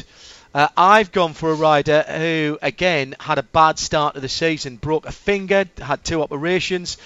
Thought he would be starting in Australia, did a 2-day test, but he couldn't race, and basically missed the opening 2 rounds of his Supersport World Championship. Amazingly, he got back in and started the championship in the 3rd round of the championship in Spain. But then in September, in what was an awful season for him, he broke his pelvis in 3 places during the Superpole session in France. He went back to his home in Turkey for an operation, and after just 5 weeks, he was back in Qatar for the night race with a theoretical chance of winning the championship. He finished 3rd and got 2nd in the championship. Extraordinary performance this year by the absolute king of the Supersport World Championship in the last few years, Kenan Sofuoglu. Johnny has gone for a rider who won yet another Supersport race in the Isle of Man TT, and also won the Senior TT this year, and was leading the overall Superbike TT until his engine gave up. That's Michael Dunlop. Yeah, very good. That's a tough category, that one. It is. To pick. Obviously, I've got the right person, though. Finally... I'll just summarise those again. So we have Johnny Ray, Marc Marquez, Kenan Sofuoglu, and Michael Dunlop. So finally, the big prize. Who have you gone for, Nick Damon. I've gone for the finest racing driver of his generation, the most controversial racing driver of his generation. The man who proved there is always another level to go to, found it and won the World Championship in Formula One, Lewis Hamilton. Shay. Basically everything Nick just said, except take that out of Formula One. I went with the guy who came into Dubai without winning a 24-hour sports car race. Check that off the list. He came to Le Mans without having won that race overall. Yep, did that too. Went to Petit Le Mans, hadn't got a win there. Yep, he got that. And then, oh, by the way, he got a ride in Formula One. Yep, I'm talking about the great Kiwi, Brendan Hartley. Very good. Come to me last, because I actually have not made a choice yet. Game time decision. Johnny Palmer has gone for a Formula One driver who didn't win a race in 2017, but only because his engine couldn't get to the end of one. That is Fernando Alonso. Very good. I'm sure. I will speak for Fernando for Johnny. Obviously, the key thing about it is his talent is undiminished. He's wrestling with rubbish, but he did go and prove that he has a convertible talent, like the great drivers of the 60s and 50s he can and 60s. take the top down. And competed exceptionally competitively at the Indy 500 until his engine blew up. His Honda engine blew up on the straight, but he was running. He would almost certainly have been on the podium if he got to the end of the race. Did they have a top 3 podium in Indy? I don't know. Nope. No, he didn't. He would almost certainly come in the top 3. Yeah, he would have come in the top 3. Although he was 4th at the time that he blew up, wasn't he? Yeah, but I think he was. And he has been voted Rookie of the Year by IndyCar. Good lad. John, who have you gone for? My man of the year isn't a driver. Well, actually, he is a driver, and he still drives. But he's not best known for being a driver. And my man of the year is man of the year for not just what he's achieved this year, but in what he's putting in place for the years to come. The sport that we all love, motorsport, and the part of motorsport that we all love is endurance racing. And the people who are the guardians of endurance racing are the ACO. What they do at Le Mans resonates throughout the world. It's been a sticky time for the ACO, not all of their own making. And I think that the way that they are attacking the problems and meeting that head on is down in no small part to a single person, and that's the president of the ACO, Pierre Fillon. And the way that he is taking back control of sports car racing around the world is to me a reason why not only is he going to be this year's man of the year, but I think if he pulls off everything that he's trying to achieve, he could be my nomination for man of the year for quite some time to come. Pierre Fillon, president of the ACO.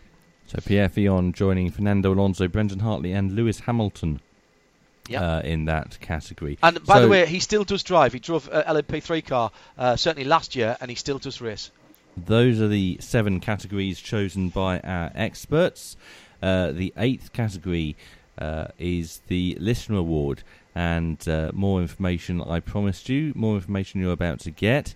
If you want to nominate someone to take to be voted on in the Listener Award, you have until next Wednesday's Midweek Motorsport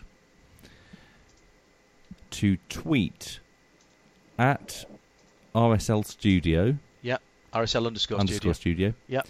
Hashtag Listener Award. Yep.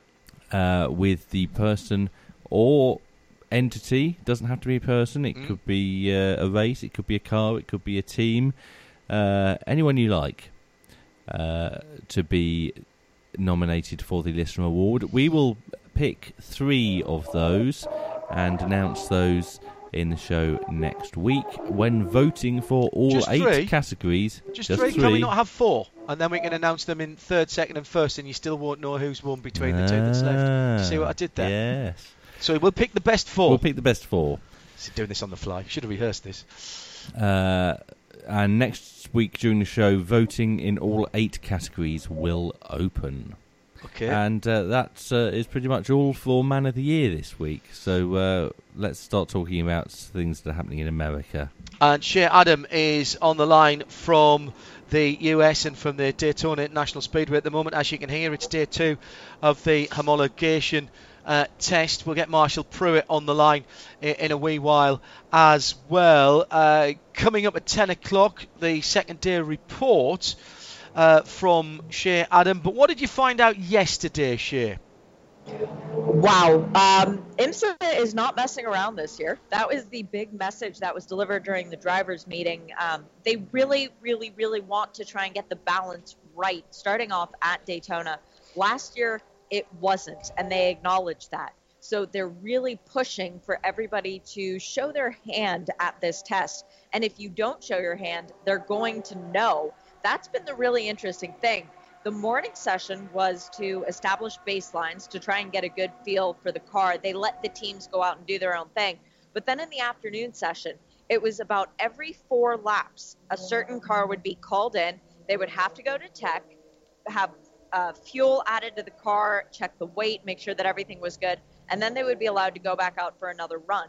IMSA was really, really pushing the fact that this is a test for them to try and figure out what people need when we come back here in January, because the way that things have shaped out, the Roar no longer is a test. The Roar is something in of itself that matters. So teams approach it guardedly.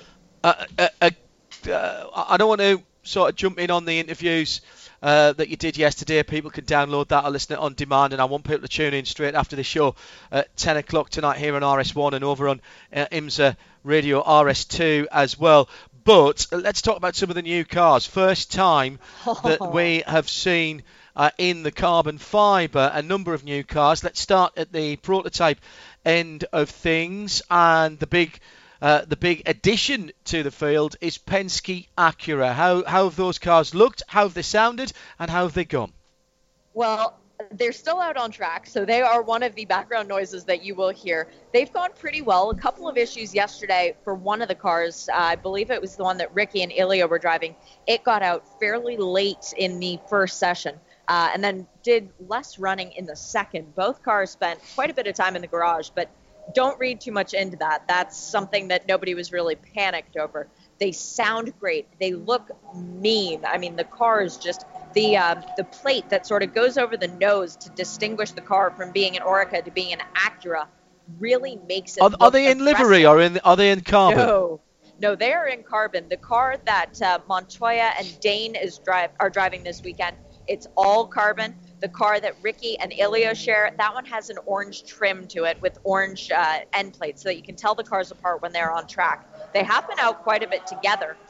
They look great. And then talking to Simon Pagenaud just briefly earlier on the way back from lunch, he said it's a bit like driving the Peugeot. It just feels great. He's comfortable. He's happy. It's like Christmas for all of these Penske drivers. BMW, Rahal Letterman Lanigan got their hands on the new mate, and that's another mean-looking black machine. It is all in carbon for that car as well. They've had quite a few struggles. Yesterday, they spent a good amount of time in the garage. They got out late in the morning session today. They did do a few laps. Every time the car leaves the pit box, though, it's almost reluctant to go. That's something I know that they've been working on. But they've had John Edwards and Connor DeFilippi both driving the car. They've done quite a few laps around the circuit. They were in Homestead testing earlier in the week, now up here, and getting a good feel for the car. It's not quite there yet, but the baseline of where this car is as compared to where the M6 was when they brought that out, all the drivers are saying this is way, way better. And think about it. They really hit the stride with the M6 in basically the second half of the season last year. They're going to be on their game a lot earlier on for 2018. And this is not really an open event, but there seem to be a lot of pictures out there, so there's a decent bit of press coverage going on. Yeah, there's a good press representation here at the track. A lot of people are just honestly taking out their cell phones and snapping pictures because you can't help it. You're like a kid in a candy store. If you're a car fan, there's just so much to look at, so much to listen to. And there are a lot of social media representation, like a lot of PR people are here promoting their cars because everybody has made their cars better. Nobody wants to say that they've made them worse. The GTD Porsche that was running here yesterday from Allegra, they've got a new hood on the car that it's got new scoops. It looked fantastic. A lot of people taking pictures of that. The Lexus has some brake updates to it, but Jeff Carter will get more into that in the interview a little bit later on. The Mercedes, they're trying to get a good baseline on. But then you look at some of the cars, like the Risi Ferrari, the back end of that car is completely different. The diffuser is a new shape that was actually sent over by Michelotto. So there were people over here to check on that car. Tony Vielander ran the whole time. They did not run this last session, but he was the only driver who was here to fill in. So it was a long day of running for them. The other car, of course, that had the big changes, John, is Mazda. Yeah. And the 77. I was going to come on to that. Oh, sorry. No, it's all right. I'm so excited about it. The 77, both cars have been running in pure carbon. So it has got the 77 number, as Marshall alluded to last week. Yes, but the driver lineups are not set in stone. From what I've been told, they are trying this out for this test. They'll see how it works. They're going to do a 2-day test here later in the week. So they're still playing with who's going to drive with who. We don't know yet. The 77 did a great deal of running yesterday. That was Renee Rast and Ollie Jarvis. Tristan Nunez did not even drive. He's not expecting to get in the car within the next 12 minutes. And the 55 has not yet turned a lap as of when I left the pit lane, which was about 3 o'clock. They did have it ready to go. Jonathan Bomarito was going to get a few laps, and then they were going to put Tinknell in for the rest of the session. So, again, another one of those situations where, and I should mention Spencer Piggott isn't here, but they're being very cautious about who they give their laps to, and they're mostly guys who haven't raced in the U.S. full time. We've got the Conti cars out as well today. I'll talk about that with you in a second. News coming through this week that there's some changes at BMW, with Bill Oberlin stepping over to a more mentoring role and only driving in the longer races in the championship. Yeah, and it was very interesting because when I talked to the BMW people about that, they said he's not stepping over or stepping down. He's actually stepping up to more of a role. Being a BMW ambassador, he's now going to fill the role almost that Dario is filling with Ford Chip Ganassi Racing on the IndyCar side. He's going to help the drivers from a different level, and he's still going to do the endurance races. So it's not as if we won't be seeing Bill at the track. We're just not going to be seeing him necessarily in the role of driver for every race. But we don't know who our American drivers are going to be as of just yet. So yes, they announced that Bill is not going to be one of the full season guys. We assume that Jonathan Edwards and Connor DeFilippi will be two of those guys, being great Americans, but they have another program to worry about in Europe. Are we going to get Alexander Sims back? Are we going to get Martin Tomczyk back? We'll have to wait and find out. And let's talk about the Continental Tire Sports Car Challenge. Lots of new cars there, including TCRs. Now, you were talking with Brad Kettler on yesterday's show about them looking after the new Golf TCR, the Alpha TCR. Be still Nick's beating heart, and Johnny Palmer is there. Lots of Audis as well, of course. This is the new addition, and some new GT4 cars for Conti as well.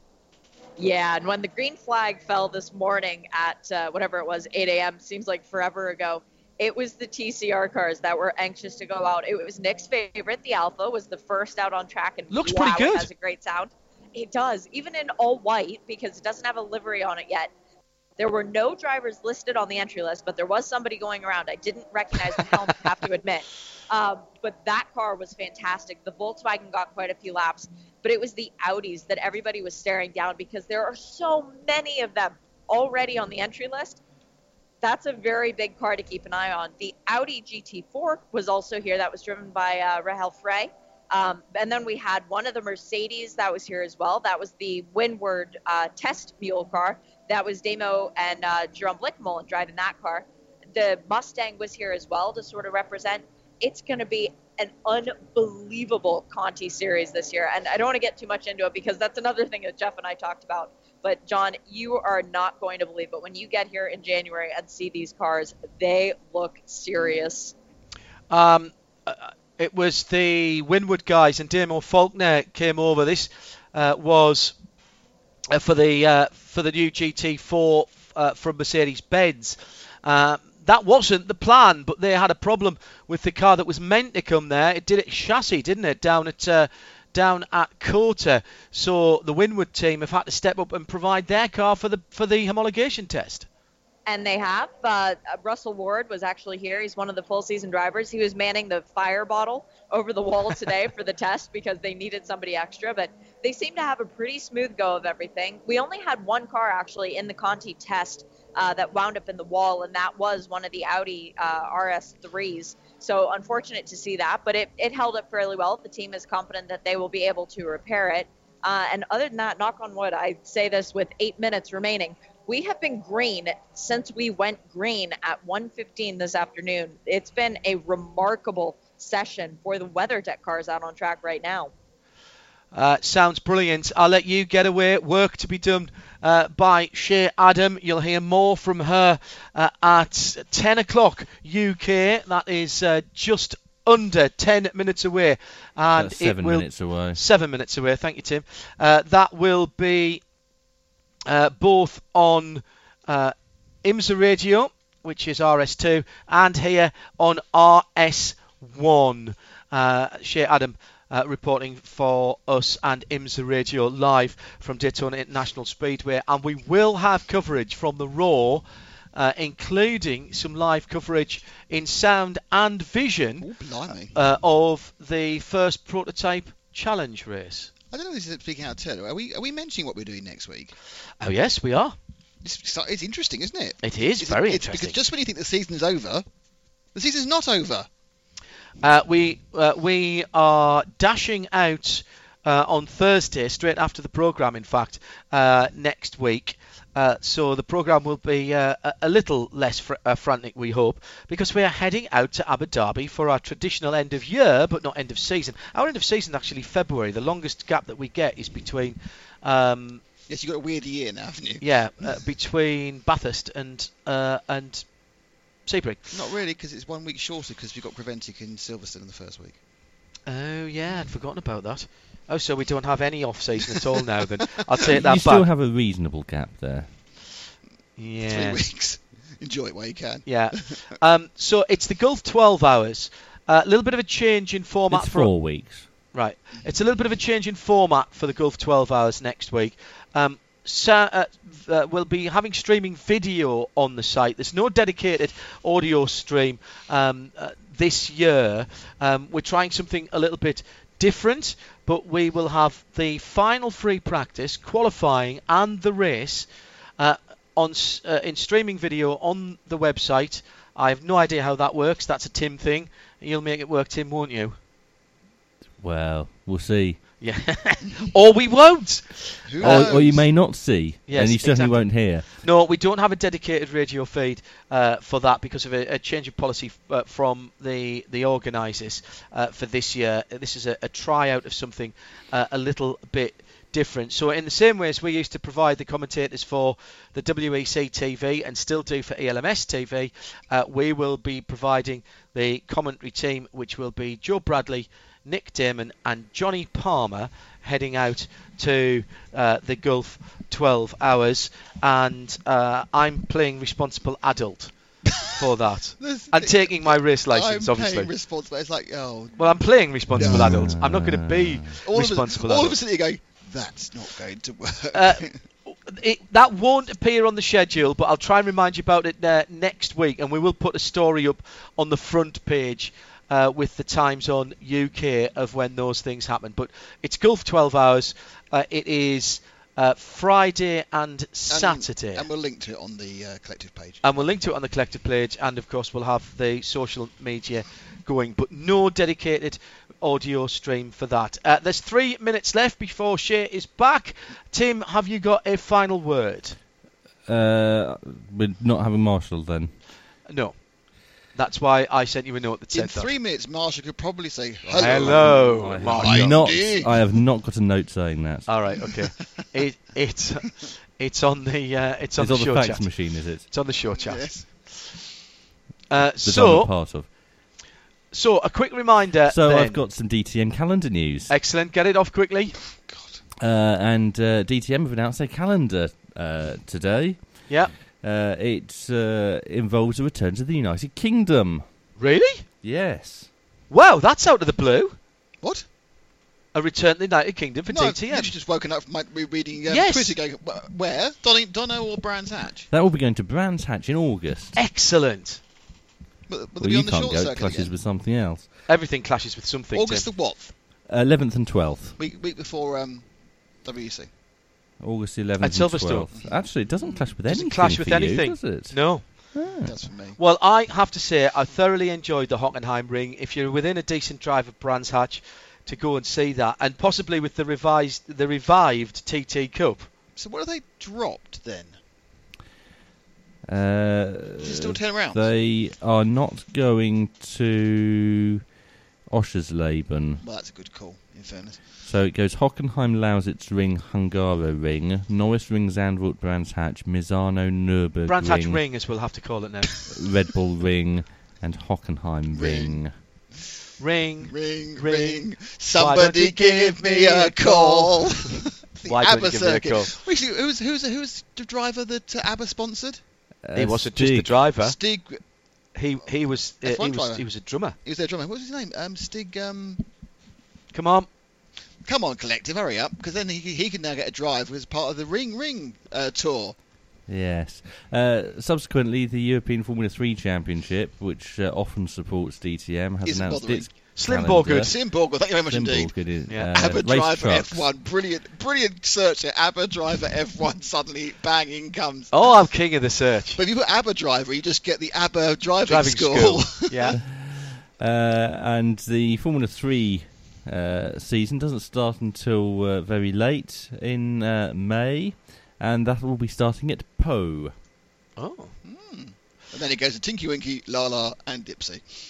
And that's the fourth year I've made that joke. Yeah, it's still funny though. It still made me smile. Thanks to all our contributors this evening, to our executive producer back in London this week, Tim Gray, Nick Damon, alongside me. The responsible adult was Eve Hewitt. Graham Goodwin joining us from DSC Central, and who else did we have tonight? Shea Adam, of course, in Marion's. Thanks to Marion and Sandra for looking after us all of the season, and Shea this weekend. A reminder then that we'll open the Show of the Year voting next week. We'll make sure that all of the nominees are posted on the website.